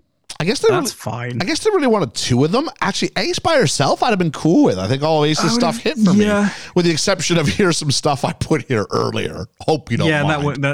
That's a fun little thing. But no, it's a set. Like, I have a good time. I love Jodie's goodbye. I love her regeneration. I think I rank her really high as a Doctor. I think her performances are good. I just think she's been marred by, like, it's not the same level of quality as. No. It's like you watch a really good. Like you watch. Let's say you watch, I don't know, like No Country for Old Men. You go, that's a really good film. Sure. And then you go, I'm gonna watch Captain America: Civil War. Captain America: Civil War is a pretty good Marvel film, but it's not No Country for Old Men. It's not, but Civil War is like my third favorite Marvel. I think it's a really strong Marvel movie. But I had to get like I just had to think like a really strong Marvel film, like to go, but it's in that same kind of way. I enjoy it, but I've seen what's come before, and I know how high the highs are. But I've also now seen how low the lows can be, and that's the shame. But that's I guess that's where we are with Who Do You Think You Are? We are well, I'd say we're up to date, but we have done the most recent episode now. The next episode will release in 2 days if you're listening to this on release day, which will be a Saturday the 25th of November 2023, 7:30 on BBC One, and I have no idea when it will drop on Disney Plus for everyone else, but it'll be this coming weekend. And we haven't really discussed when we'll do it. Maybe try and release for a Monday. I don't know, but we'll within the week to keep up. Yeah, that's probably possible. Yeah. Yeah. When this will be, this will be the 23rd. So we would have just released our episode on JFK. I don't know what episode we're doing of BFE the following week, so I'm gonna. You talking about this right now? If we drop this on the 23rd, we'll just release Thursday. No, we'll just release our episode on Enemy of the State, and we'll be coming up to JFK. Oh God, I'm sorry. We're so far. We're far ahead now. Yeah. So we just did Enemy of the State. Next week it will be JFK. I don't know what's after that. I guess Ethan, when we do the Star Beast, we'll know then because we would have recorded at that point. So.